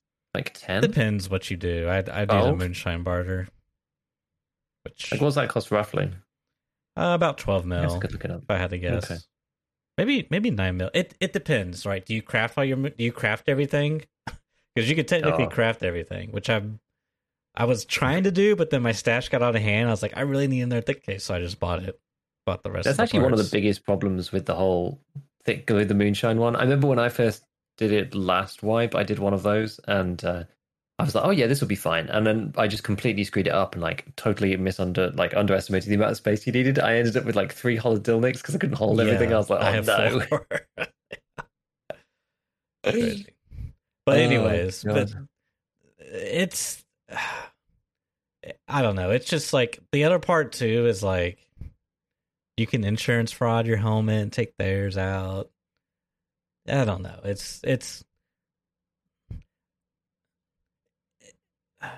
like it's like why, you know, why don't people run how do I say this? It's like the class 5 armor thing, right? Like it's probably going to save, it has like a 50% roll to save you against BP, which, you know, 25% of players are going to be using in your raids, probably, maybe 20. Yeah. I don't know. It's just like, it's just something to roll the dice with, I guess, if you can afford to do it. It's not like a big difference maker. Like even running Altons and stuff, like doesn't really feel like you're getting, like I'm giving up my ability to hear you for like a 50-50 against a BP headshot. Like it's not really anything crazy, you know, but it is what it is. Yeah, it's definitely an interesting one. We actually had a funny chat about that with someone came in and reminded me that there was going to be like heavy and light armor skills at some point. They're saying, I can't wait to get the heavy armor skills. I'm just going to be rolling heavy armor the whole time. And I was almost thinking, man, I might be quite excited to do, it depends on what it is, but it might be quite excited to do a lightweight one because that's much more the way I play. Dodging and diving, ducking and weaving, hiding behind stuff, doing a big flank, that kind of thing. So if I could get extra endurance, stamina, sprint speed, whatever it is, having light armor, I think I'd probably do that. It's just kind of the way I play. It'd be kind of cool, I think, to have that. Yeah, that'd be really cool as well. Yeah, it's good. Apparently about 15 mil right now is the thick cases, but it's the peak hours. Like now is not the time to be doing it if you want to be buying stuff. It's funny how the prices fluctuate through the day. It really is. When I come on in the morning and I'd like go through my wish list thing on the flea market, I'm just like one of them, one of these, one of those. Yeah, like vodka's like 19,800 and just like buying all these things, a couple of flash drives for later. It's crazy, this game, dude. I bought like a crap ton of Salewas because they were like under 20k, because usually like a lot of times I find they're like 25k, so now I have like 50 plus Salewas in my stash just sitting there waiting to be used up. I think I get that question pretty much every stream. I get people being like, why car kit? Yeah. Why car kit? Like every single time. Just like, why car kit? I'm just like, why not? Why not car kit? You know? Like, why not why not hemostat? Why not hemostat? Because every like you know how I run, right? Like you come into my stream enough times. Like I run double cap tourniquet, car kit. And that's how I run my gear, like every time. And the thing is, Tarzan rig? Question mark? Yeah. Tarzan rig, like because at the moment I've actually hardly been using the Tarzan rig because I've been using this Tasmanian Tiger SK so often. True. Yeah. But, goodbye, Tarzan. Like, usually it's like Tarzan plus like Gazelle or something. Right. And like the thing, I never run out of meds, dude. Like I never run out of meds. I'm always dead by the time that I need them. You know what I mean? Like if I needed more, I've already died. Like I'm never alive long enough. And then if I do win, they're gonna have some. They got this whole Salewa probably just sat in their rig. Probably, yeah. You know, and like I do keep an IFAK in my secure container, but even without that, you know, if I've got that's good. You have a backup. Yeah, you got the med case. Got the med case, got Propiton in there, got an ETG, got an adrenaline in there or something. It was actually I had like one crazy fight around dorms and I got completely screwed up and I was just like ETG, Propital, adrenaline, and all the bars were just all the health. So people are like, oh my god, my man's gonna have a heart attack. I was like, it'll be fine. They haven't implemented that yet. It's all right. I'm just like round the corner in the bushes, just like injecting like a madman, trying to get my health back. Oh my god, that's freaking crazy. Man. My buddy's crazy going for Kappa, right? I'm like, dude, why are you going for Kappa? Like, it doesn't, like, you already have like a bajillion rubles. He's like, well, I could put another stim case in there. It's like carry more stems. Like, Okay, well, I guess you got a point. Well, so at the beginning of the raid, you can just be like, right, well, I need to have an SJ6 and a mule so I can carry all the stuff like right from the start. So I got a Probatol to counteract that, and then I'm gonna just like stack all the stuff. Actually, what was the Rengar did a video about stims? I was thinking about it because it was like SJ6 and the other one that gives you stamina regen or something. Yeah, I can't remember which one like it's called. The L1 maybe? Or was it 3 BGG? I'm one not of sure. those. There's like so many of them, and that's like it's kind of nuts because it gives you even more stamina. I don't think I can't remember. I think does the stamina regen not overlap? There's something that doesn't overlap with them and something that does. But anyway, basically you pretty much have like infinite stamina. It's crazy. One thing that kind of annoys me is I'm like 47 strength right now, and if I take yeah, I'll probably hit max strength this way based off my habits right now. But if I hit oh, I open my game. I have to watch the game. I'm intrigued. But if I pop a Melatonin, it gives me like 10 strength. Mm-hmm. So technically, I should be at 57 strength, right? Yeah. I would be at elites, but I don't get any of the elite perks, which kind of like I don't know. I just feel like it kind of defeats the purpose. Like maybe that'd be too OP. Like I don't know. I just it's 40 and then you or 41 and then you can always get the elite perk. Yeah, because you don't get the elite perks at the moment if you boost your skills artificially, but you do go above 50 up to 60. But I don't. As a max. Yeah, but like, do you actually get anything past that? Like 51? Like I mean, you just get the incremental increase. I think. Does it actually scale past 51? I think so. I'm pretty sure it does. Oh, okay. Huh. I'll have to look into that. I think so. But you don't get the elite perk, as you said. Yeah. Yeah, because the thing is, like, I'm always amazed. That's why I did. That's why I did. I usually don't run Melodon. I was like, oh, I can get max strength and have a lightweight kit now. Be underweight, and I was wrong. I see. What strength for you, dude? I'm always astounded at people's ability to like get endurance and strength. I really am. Well, dude. You know me. I mean, I'm not a giga cheeser, but I'm a cheeser. So like at the end of the raid at extract, I'll literally drop all my gear, or at least enough till I'm underweight, and then sprint to full stamina bar to level up endurance again. Or yeah. But I am 25 strength. Well, let me turn off this Tarkov. This is going to be in a recording. Sorry, guys.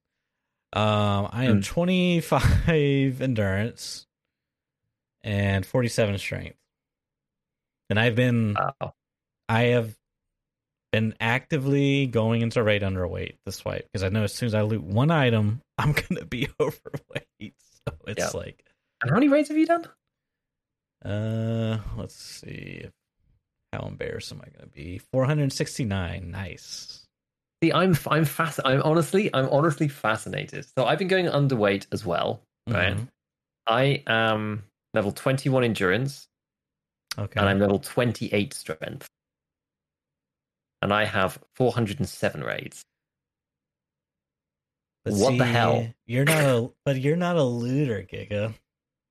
You're not. But I do end up overweight. Mm. Most of the time. Not always, actually. Most of the time. Though. Yeah, that's a Maybe good that's point. it, though. Maybe that makes a difference. Like, chat has seen me, like, moving, like, 3 rounds of M80 out of my secure container so that I'm underweight. Which I always find quite funny. I'm, like, so close to the threshold, and I'm like, oh, okay. There was actually a good joke the other day, because I was like, oh, I might have to swap my car kit out for a Soleil.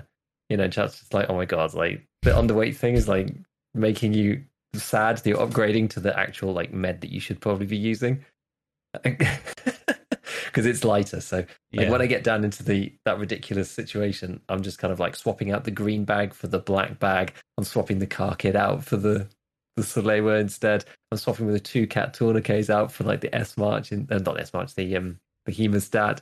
Like trying to like min max every last possible little bit. Like the red rebel comes off because I'm not playing reserve, like getting the rangefinder out. I'm not playing. Yeah, like all of that kind of stuff. But yeah, dude, I don't know. Well, I was gonna say I've been overweight a lot this wipe. Like it's only recently that I've been able to be underweight more than not. But even still, it's just like Yeah, I'm like 28 strength. My strength has always been, and those two skills have always been notoriously underleveled. But I was just fascinated because it's so different, and we've got similar number of raids. Which do you? I mean, the other thing. Do you play a lot of Factory? If you played No, not at the moment. What's your average lifespan time? I don't even know if this is right. Mine's 32 minutes. Okay, see, mine's 27, 28, so that can't be right either. I don't know. I don't know, man. I wonder, actually, does it tell you your total kilometers traveled? That would be interesting. Yeah, it does, under looting. How far have you walked? Under looting. Yeah, it's in the left-hand panel. It's under, so not in the first one. 1,109. That must be it then. I've only traveled 705 kilometers. Okay, yeah, that's probably it.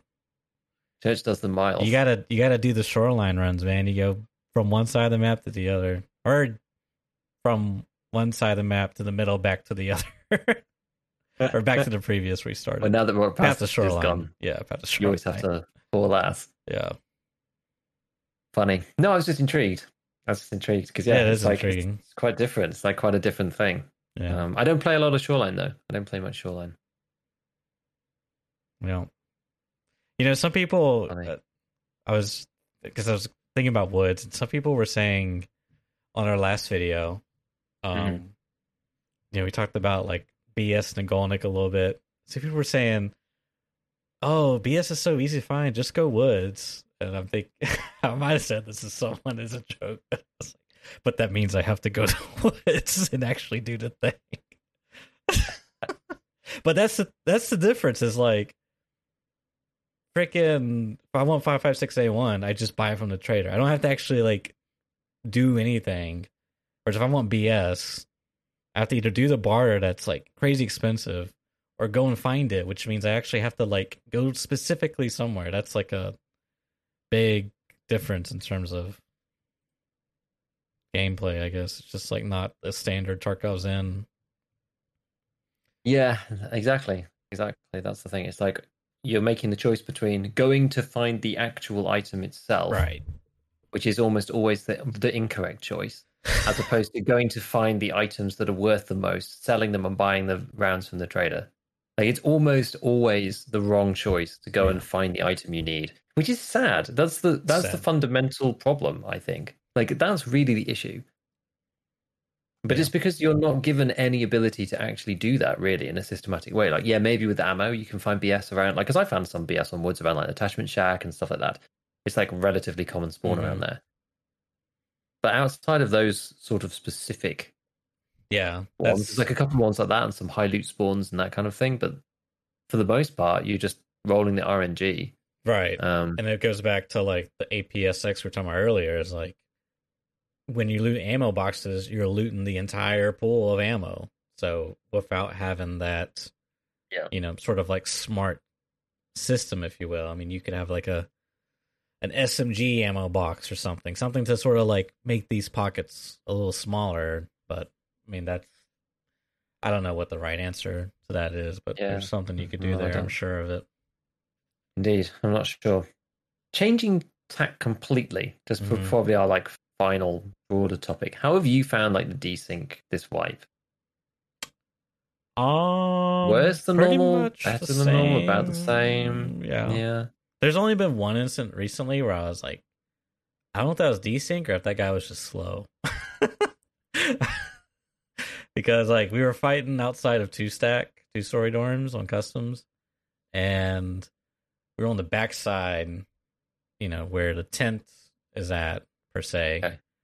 And they were like inside the building, and I was closer to like the metal stairs, and trying to think what, I don't know, like we were trying to fight them and it just wasn't working out great. One guy like jumped onto like the bathroom window, leaned out, shot at me, I shot at him, and then I naded and I went push, flashlight on, and I like cut the corner real close, and then I saw him and he was just like lean peeking, and like even my reaction was like kind of delayed because I was like, oh, he's actually there, and then I just like shot him and he died, and I was like, oh, he didn't shoot his gun, you know. It's just kind of like, it was a weird thing. I was it like stood out because I was like, was that desync? Was that like, the flashlight completely blinded him and he didn't know where, like, what happened? I don't know, but otherwise, I would actually. I mean, this is kind of a different topic, so I won't steer it. But I've seen a lot more cheaters this wipe than.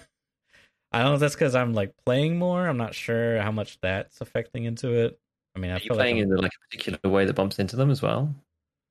No, it's not really. Just, they're. It's just like I don't know, man. It's just a lot, like almost once a day. Run to like how do you know like what's kind of the what makes you think that it's a cheater in the first place? So we spawn customs, right? We spawn up at power station. That's not a good description. The power lines that has like there. So my buddy runs up. He's doing shooterborn, so he runs up to like the rocks to look, and I hear SVD crack off like unsuppressed, and he dies instantly. He's like, "Well," I'm like, "Oh, okay, it's a cheater." And so I'm running all the way to dorms, and as I'm running all the way there, all I hear is SVD cracks going off. So I'm thinking this guy's like aimbotting, like just killing everything on the map, right? That's like all I'm thinking. And then I see on his screen, the def is like EOD account. It's like rockmom_TTV. I know that's not Rockmom because her name is like Lady Killa. Right. But I hear something VoIP in dorms, and then I like make it past 3-story to like the tent on the other side. And then I hear the SVD cracking off inside dorms. Like, I don't know if this guy's like fly hacking or like flying over. Like, I don't know, dude. But so that was like he shoots me through the tree, and because I had the wrist T and the big read it. I was doing it in a meme kit with like a Sega with flechettes, but anyways. So that was he killed me. I mean, I'm pretty sure he literally wiped the entire lobby in like less than a minute. That was like probably the most egregious thing I've seen. Mm-hmm. The other one was very odd. I've completely derailed your topic. I'm really sorry. No, that's fine. That's fine. It's okay. We were on Shoreline, and we were like an admin, and we were hearing this guy because you can hear like if you're in the admin, you can hear people on like second floor of East and West. Audio is so fucked, but anyways. So we hear someone. So one of my teammates that's in like West looks down Skybridge towards East. And he has a face shield on, but his face shield gets like destroyed. It's like, oh, it's a cheater. And so me and my other buddy, we get this like dumb idea, like he can't kill both of us at the same time. I was really encouraging it, like let's go push him, like let's just do it. And this is like some crazy stuff, right? So we go up, he's VoIPing, I swear all the cheaters VoIP. I don't know why, but he's just like he's like talking, like, hey guys, how you doing? Come up here. He's saying some weird stuff like that. So we go up there, and we're about to peek him around the corner on like second floor, and then we both just fall dead. And I don't hear a gunshot. The only thing I hear is our guns hitting the ground. And when we look at the death screen, it says VOG 17 thorax, but there was no explosion. There was no gunshot. I don't know if he like spawned a VOG inside of our thorax. I don't know if it was like desync. Dude, it was some weird stuff, man. Yeah, but those have been like the two standout ones. It just feels like every day now there's one cheater, which is like not it's slightly more than previous in my experience anyways, like blatant cheating. But maybe I just play in too much of a scrub way. Like I just never see anybody, or maybe it's my servers or something. I'm not sure. I'm not sure what it is, but maybe I'm just too dumb to realize it. I just like, I don't know, whatever, move on. I just don't think about it too much. But like, yeah, I mean, you once a day for like 6+ hours. Like, yeah, I mean, the thing is, like, yeah, I feel like I'd hope I'd notice if something was like super sus, like the stuff you've had. Mm-hmm. I don't even see that. Like I get like randomly one tapped out of nowhere sometimes, but it's like, okay, it's Lighthouse, like someone could be anywhere, so like whatever. Right. But that's the thing, is like Lighthouse. When you have multiple, because here's another one. We were on Lighthouse, right? God, kill me. I guess you're playing in squads too, so it makes it a lot more obvious when you're solo. 2 of our guys died instantly to the same guy. And one was in the building, one was outside of the chalet on top of a rock. They both fell over to the same guy. It was like, dude, this guy's hacking. It was, it was a white name, sus, so we just ran and extracted. But there was just no way. You know what I mean? There was walls in between. Like, it was just impossible. But yeah, to your point, I do think definitely having 2 to 3 to 5 people, Yeah, it gives you like so many more points of reference because people are either still alive. Like, it's either, that's the thing, you're either still alive to figure out like what to do next and like see what's going on. Yeah. Or you're all dead and then it's really obvious. So yeah, you always get more information regardless. Exactly. Kind of interesting. Yeah. No, I don't know. Like, as I said, I just like, I either don't know or I don't see them at all. But no, I don't know. It's just funny. The desync thing for me is what I was kind of thinking about in the first place. And I've just been thinking about it a bit more because I feel that because I've been playing a bit more, I've been playing a bit more aggressively, and it's become more part of like my game to actually play in ways that are advantageous. Because I think I've become a lot more keenly aware of it just because I've been experiencing it more. Mm-hmm. Because how do I put this? Like, usually, how I play, right? I'm like pretty chill and like play outside a lot, and so like desync doesn't really matter. Like, if two people are stood in an open field, yeah, desync doesn't matter at all, really, because the ways that desync manifests properly is around cover and things like that, because that's where Pika's advantage matters. Whereas if two people just like bump into each other in a field, outside of some kind of like ping latency stuff, like if I shoot you first on my screen and then that goes to the server says, okay, you shot them first. Like, yeah, you could shoot somebody simultaneously, but then your shot not register if it's really close. But other than that, like you won't get the same kind of like the stuff that like I've been seeing in dorms. There's one in the Ash 12 video, and like we broke it down on my stream a little bit, where like I'm peeking and I pull back and then I'm shot. Yeah. That it's that asymmetric, those kinds of like asymmetric fights that I'm just like a lot more keenly aware of. And it's because I think I've been doing more dorms and some like being in more internal areas.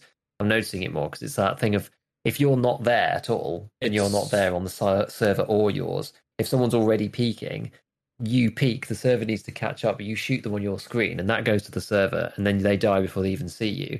And I was just like, let's just do this. I heard somebody running on interchange. I was in the back of Ollie, like right in the back corner. There's a blocked set of stairs. Like if you came in through the front of Ollie and you went directly right past the offices, all the way down into the very far corner, there's like a weird cubby hole with like a sofa and a few random loot boxes and a set of stairs.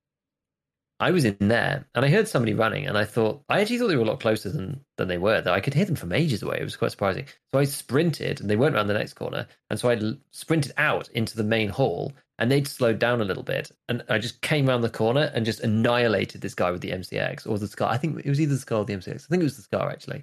And I said to the chat at the time, I was just like, I don't think I even came up on that guy's screen. Like, I'd be very surprised if he even saw me, honestly. I literally just like swung out and killed him in like 2 bullets.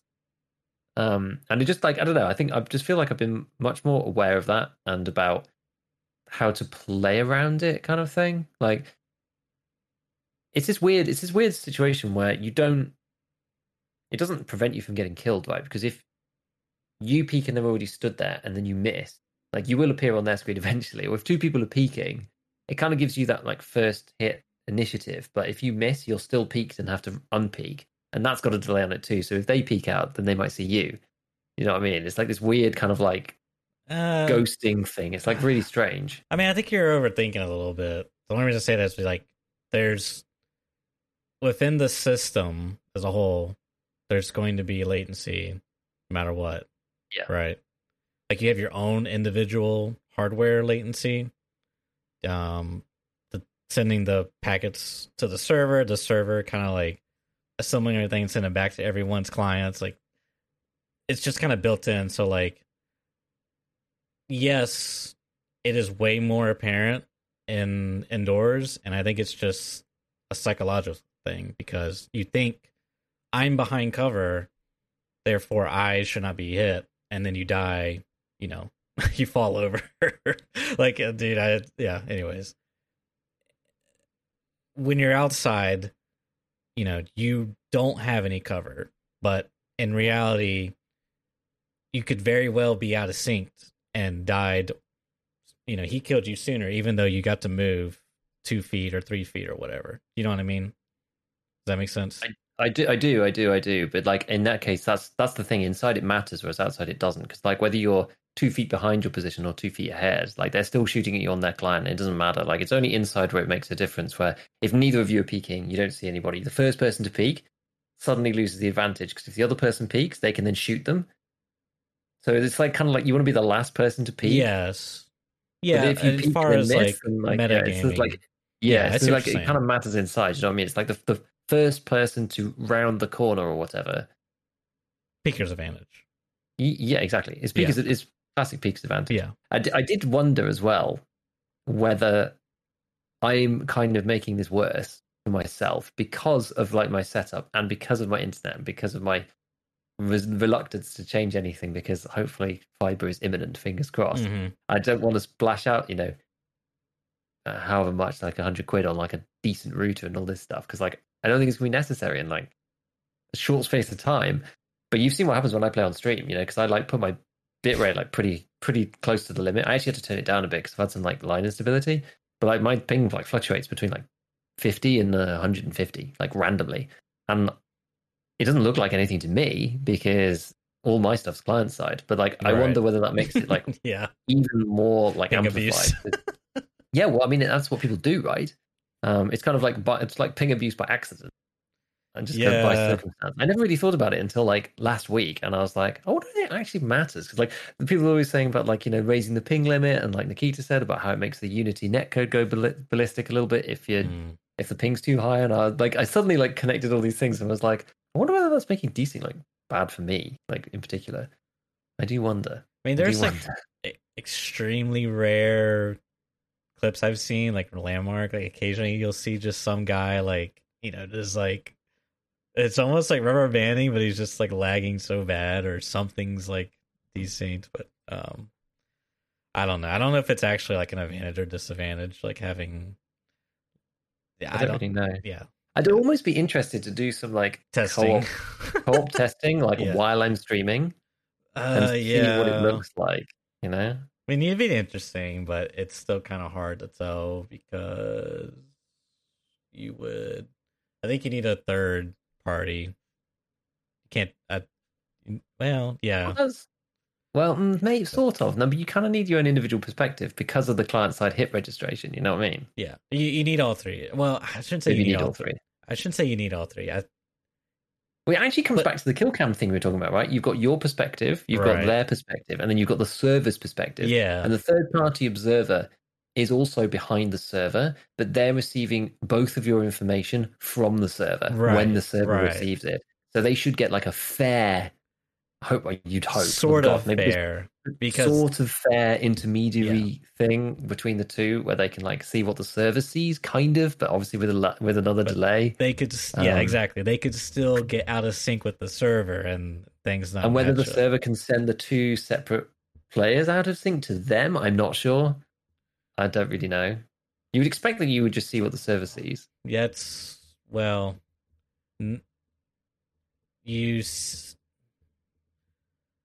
I don't really know, actually. How do I say it? It's like I feel like there's some fringe cases where it's screwed. I mean, you're getting their clients to the server to your client. So like, it's really just a matter of question is if you all experience desync at the same time, then it's probably the server. But if it's like one after the other, like let's say you peak. And on your clients, or on the person you're peaking clients, they never showed up desync, right? So like you were out of sync with the server, or I guess he was out of sync with the server, whatever. But the person that's observing all of this, how does it look on his screen? Because like it.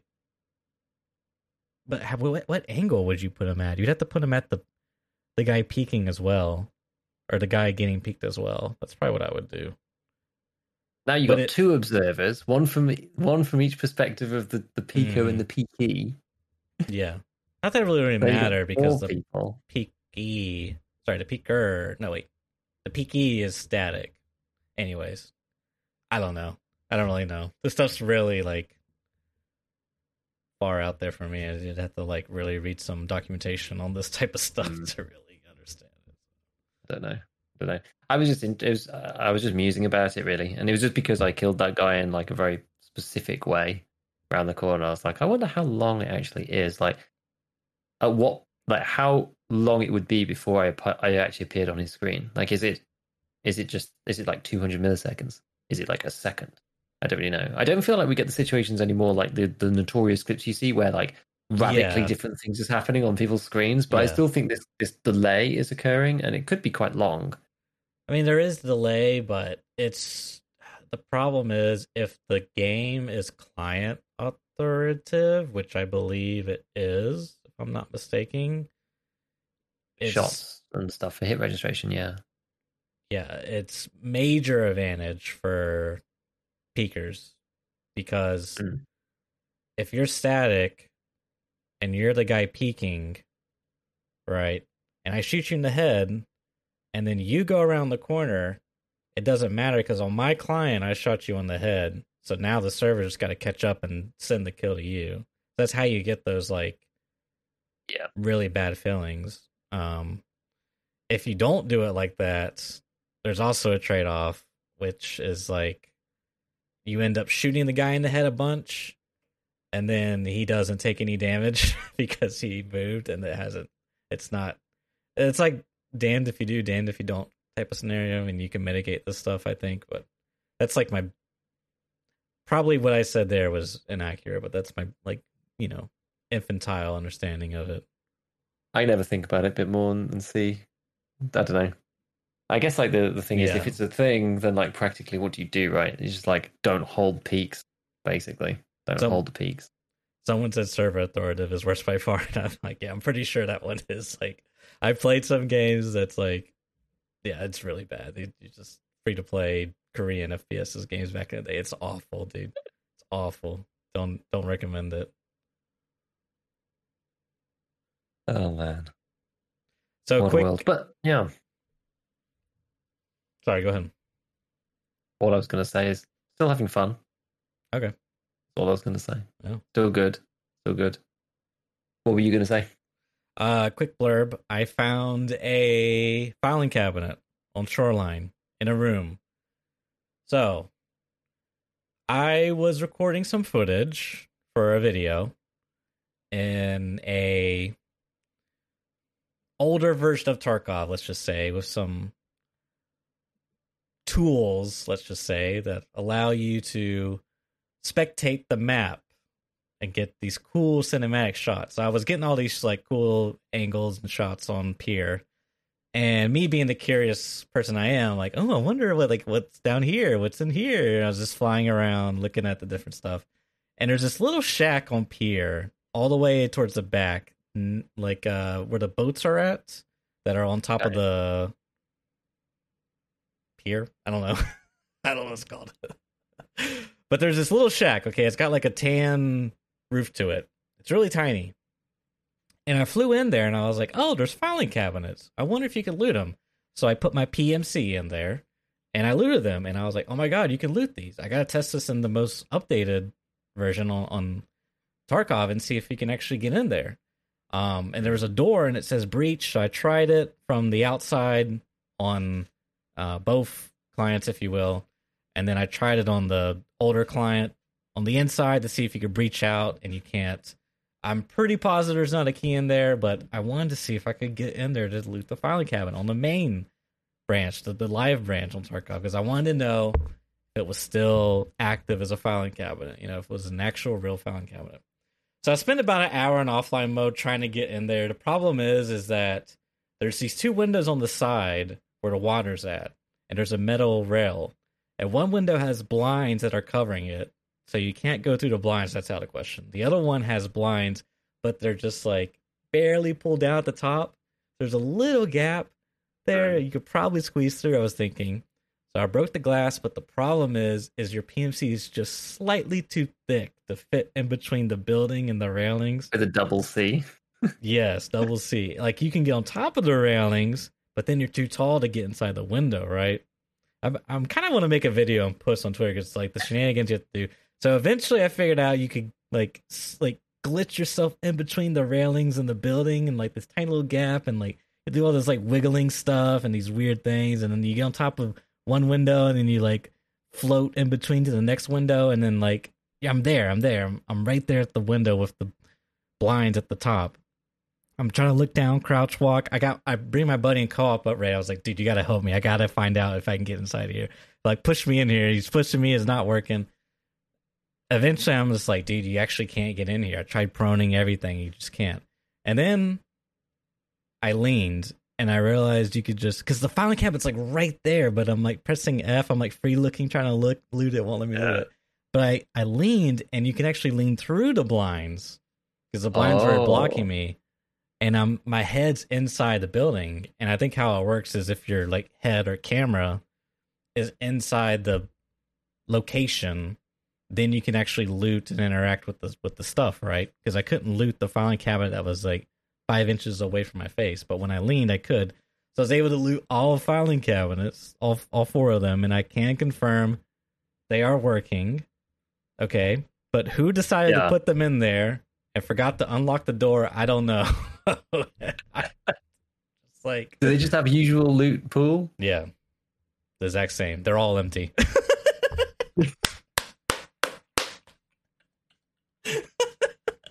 Dude, I hate filing cabinets this way, man. I'm so pissed. How long did this take you? Like an hour. The whole raid. But dude, you want to get some extra loot when you're at Pier? That's the spot. 1 filing cabinet, dude. You can get a whole Trinket lighter. Wow. Yeah. That's my short story. How I got an extra filing cabinet in my loot pool, my loot route. That's the YouTube title right there. How I spent an hour looting 1 filing cabinet. Dude, that's so genius. That's actually like low key, actually not a bad title. You might, because people would be like, "That's so dumb." Like it's such a dumb title that like it would actually work. Damn, I kind of want to do that now, Giga. Fuck. I might actually do that. Because I was gonna make a video and post it on Twitter because I just think it's kind of interesting. But now you really got me going. In before Church gets banned for looting the honeypot filing cabinet that can only be gotten if you're a hacker. You know what I mean? Like, we'll leave it there with it locked because, like, if anybody loots it, then they must be using wall hacks. So the Church spends like an hour and then gets like caught as a false flag as part of like BSG's anti-cheat. Oh no! In before. No. Let's hope not. Let's hope not. No, but it's just, I don't know, it's just funny because I bet someone mapped that there and I guess they forgot to either like assign a key to it or make it openable. I'm not sure. But yeah. Maybe it's just for decoration, like, hey, just throw a filing cabinet asset in there, like whatever, you know. Yeah, maybe if it's like, or just exactly, or like it just like it looks like that by default. So, you know. Like all the filing cabinets spawn loots, they just like throw the asset in there just to make it look right through the window. Yeah. But like it just so happens to spawn. Funny. Yeah, I don't know. I guess like my final random anecdote. Did I talk about meeting the rogues on Lighthouse? I don't think I did actually properly. No. Earlier we were chatting about it. You and me. Yeah, it was just before, wasn't it? Yeah. So I mean, it's pretty quick to be honest. I was actually trying to kill. I was half-heartedly starting counteraction to try and kill bears on Lighthouse. Okay. Not easy. Have you done that? Well, I'm a bear, so I'm going to say no. Oh, yeah, because you have to. But do you have to kill Usex? There's an equivalent quest, isn't there? I think so, yeah. Yeah. A lot easier, I believe. Yeah, I think so as well. Yeah. So I was thinking like, okay, well, maybe we're going to go like, snipe some dudes or whatever. And I was also sort of like half-heartedly combining. We were just testing the water. Like I'd been doing a lot of rogue camp running anyway to get the other one done where you have to kill like 20 rogues. Easy job, I think it was. We'd like been there a lot. So I was like feeling a lot more confident. And I thought, fine, well, maybe we'll get Shooterborn in Heaven done because we got that one from before. I was like, okay, we only need to do 2 more. Like, it's not crazy. People do go up and loot these things. And I can like go in a nice spot, maybe kill some rogues, just get some XP. We'll just like, maybe we kill a bear or something. So like got out the Scar H, which I actually quite like. I like the Scar H. I think it's quite cool. It's a fun gun, and we're just kind of like chilling. We hear like all hell like breaking loose down in the road camp. And there's a PMC. I tried to shoot him. I did actually. So I was using the bolties to get all these kills and stuff because even though these days this is sort of a little mini tangent, but like even though these days you only need 3 sniper skill in theory if you're like an efficient like min max Kappa gamer, because you go 3 and then you go 1 from Shooter 1 Heaven for 4, you go 1 from Tarkov Shooter 8 for 5, then you do Mentor that gives you 3, that gives you 8, and now Psycho Sniper is now 8, so you can do it that way. But that means that you need to do either Tarkov Shooter Part 8 or Shooter 1 Heaven to get it right. And I was like, I'm not doing those quests right now. So I just carried on using bolties, got to 4 normally, did Mentor, and then now I can buy M61. So I went into raid with M61. Feels really good, by the way. Feels really good. I think because I'm just like so stingy with M80, like bring M80 to Lighthouse and like killing birds. Why is this not working? Like forgetting that it's like 300 meters and they've got like 36 pen. Like I'm just not going through ULACs and stuff, that kind of thing. Anyway, there's like a dude. He's like in the corner of this PMC. He's like pinned down. I see him like leaning out. He's like fighting somebody. It's like some crazy fight going on. I managed to shoot him once, but I didn't hit him in the head, unfortunately. I saw the blood, but I didn't manage to kill him. I'm like waiting for ages.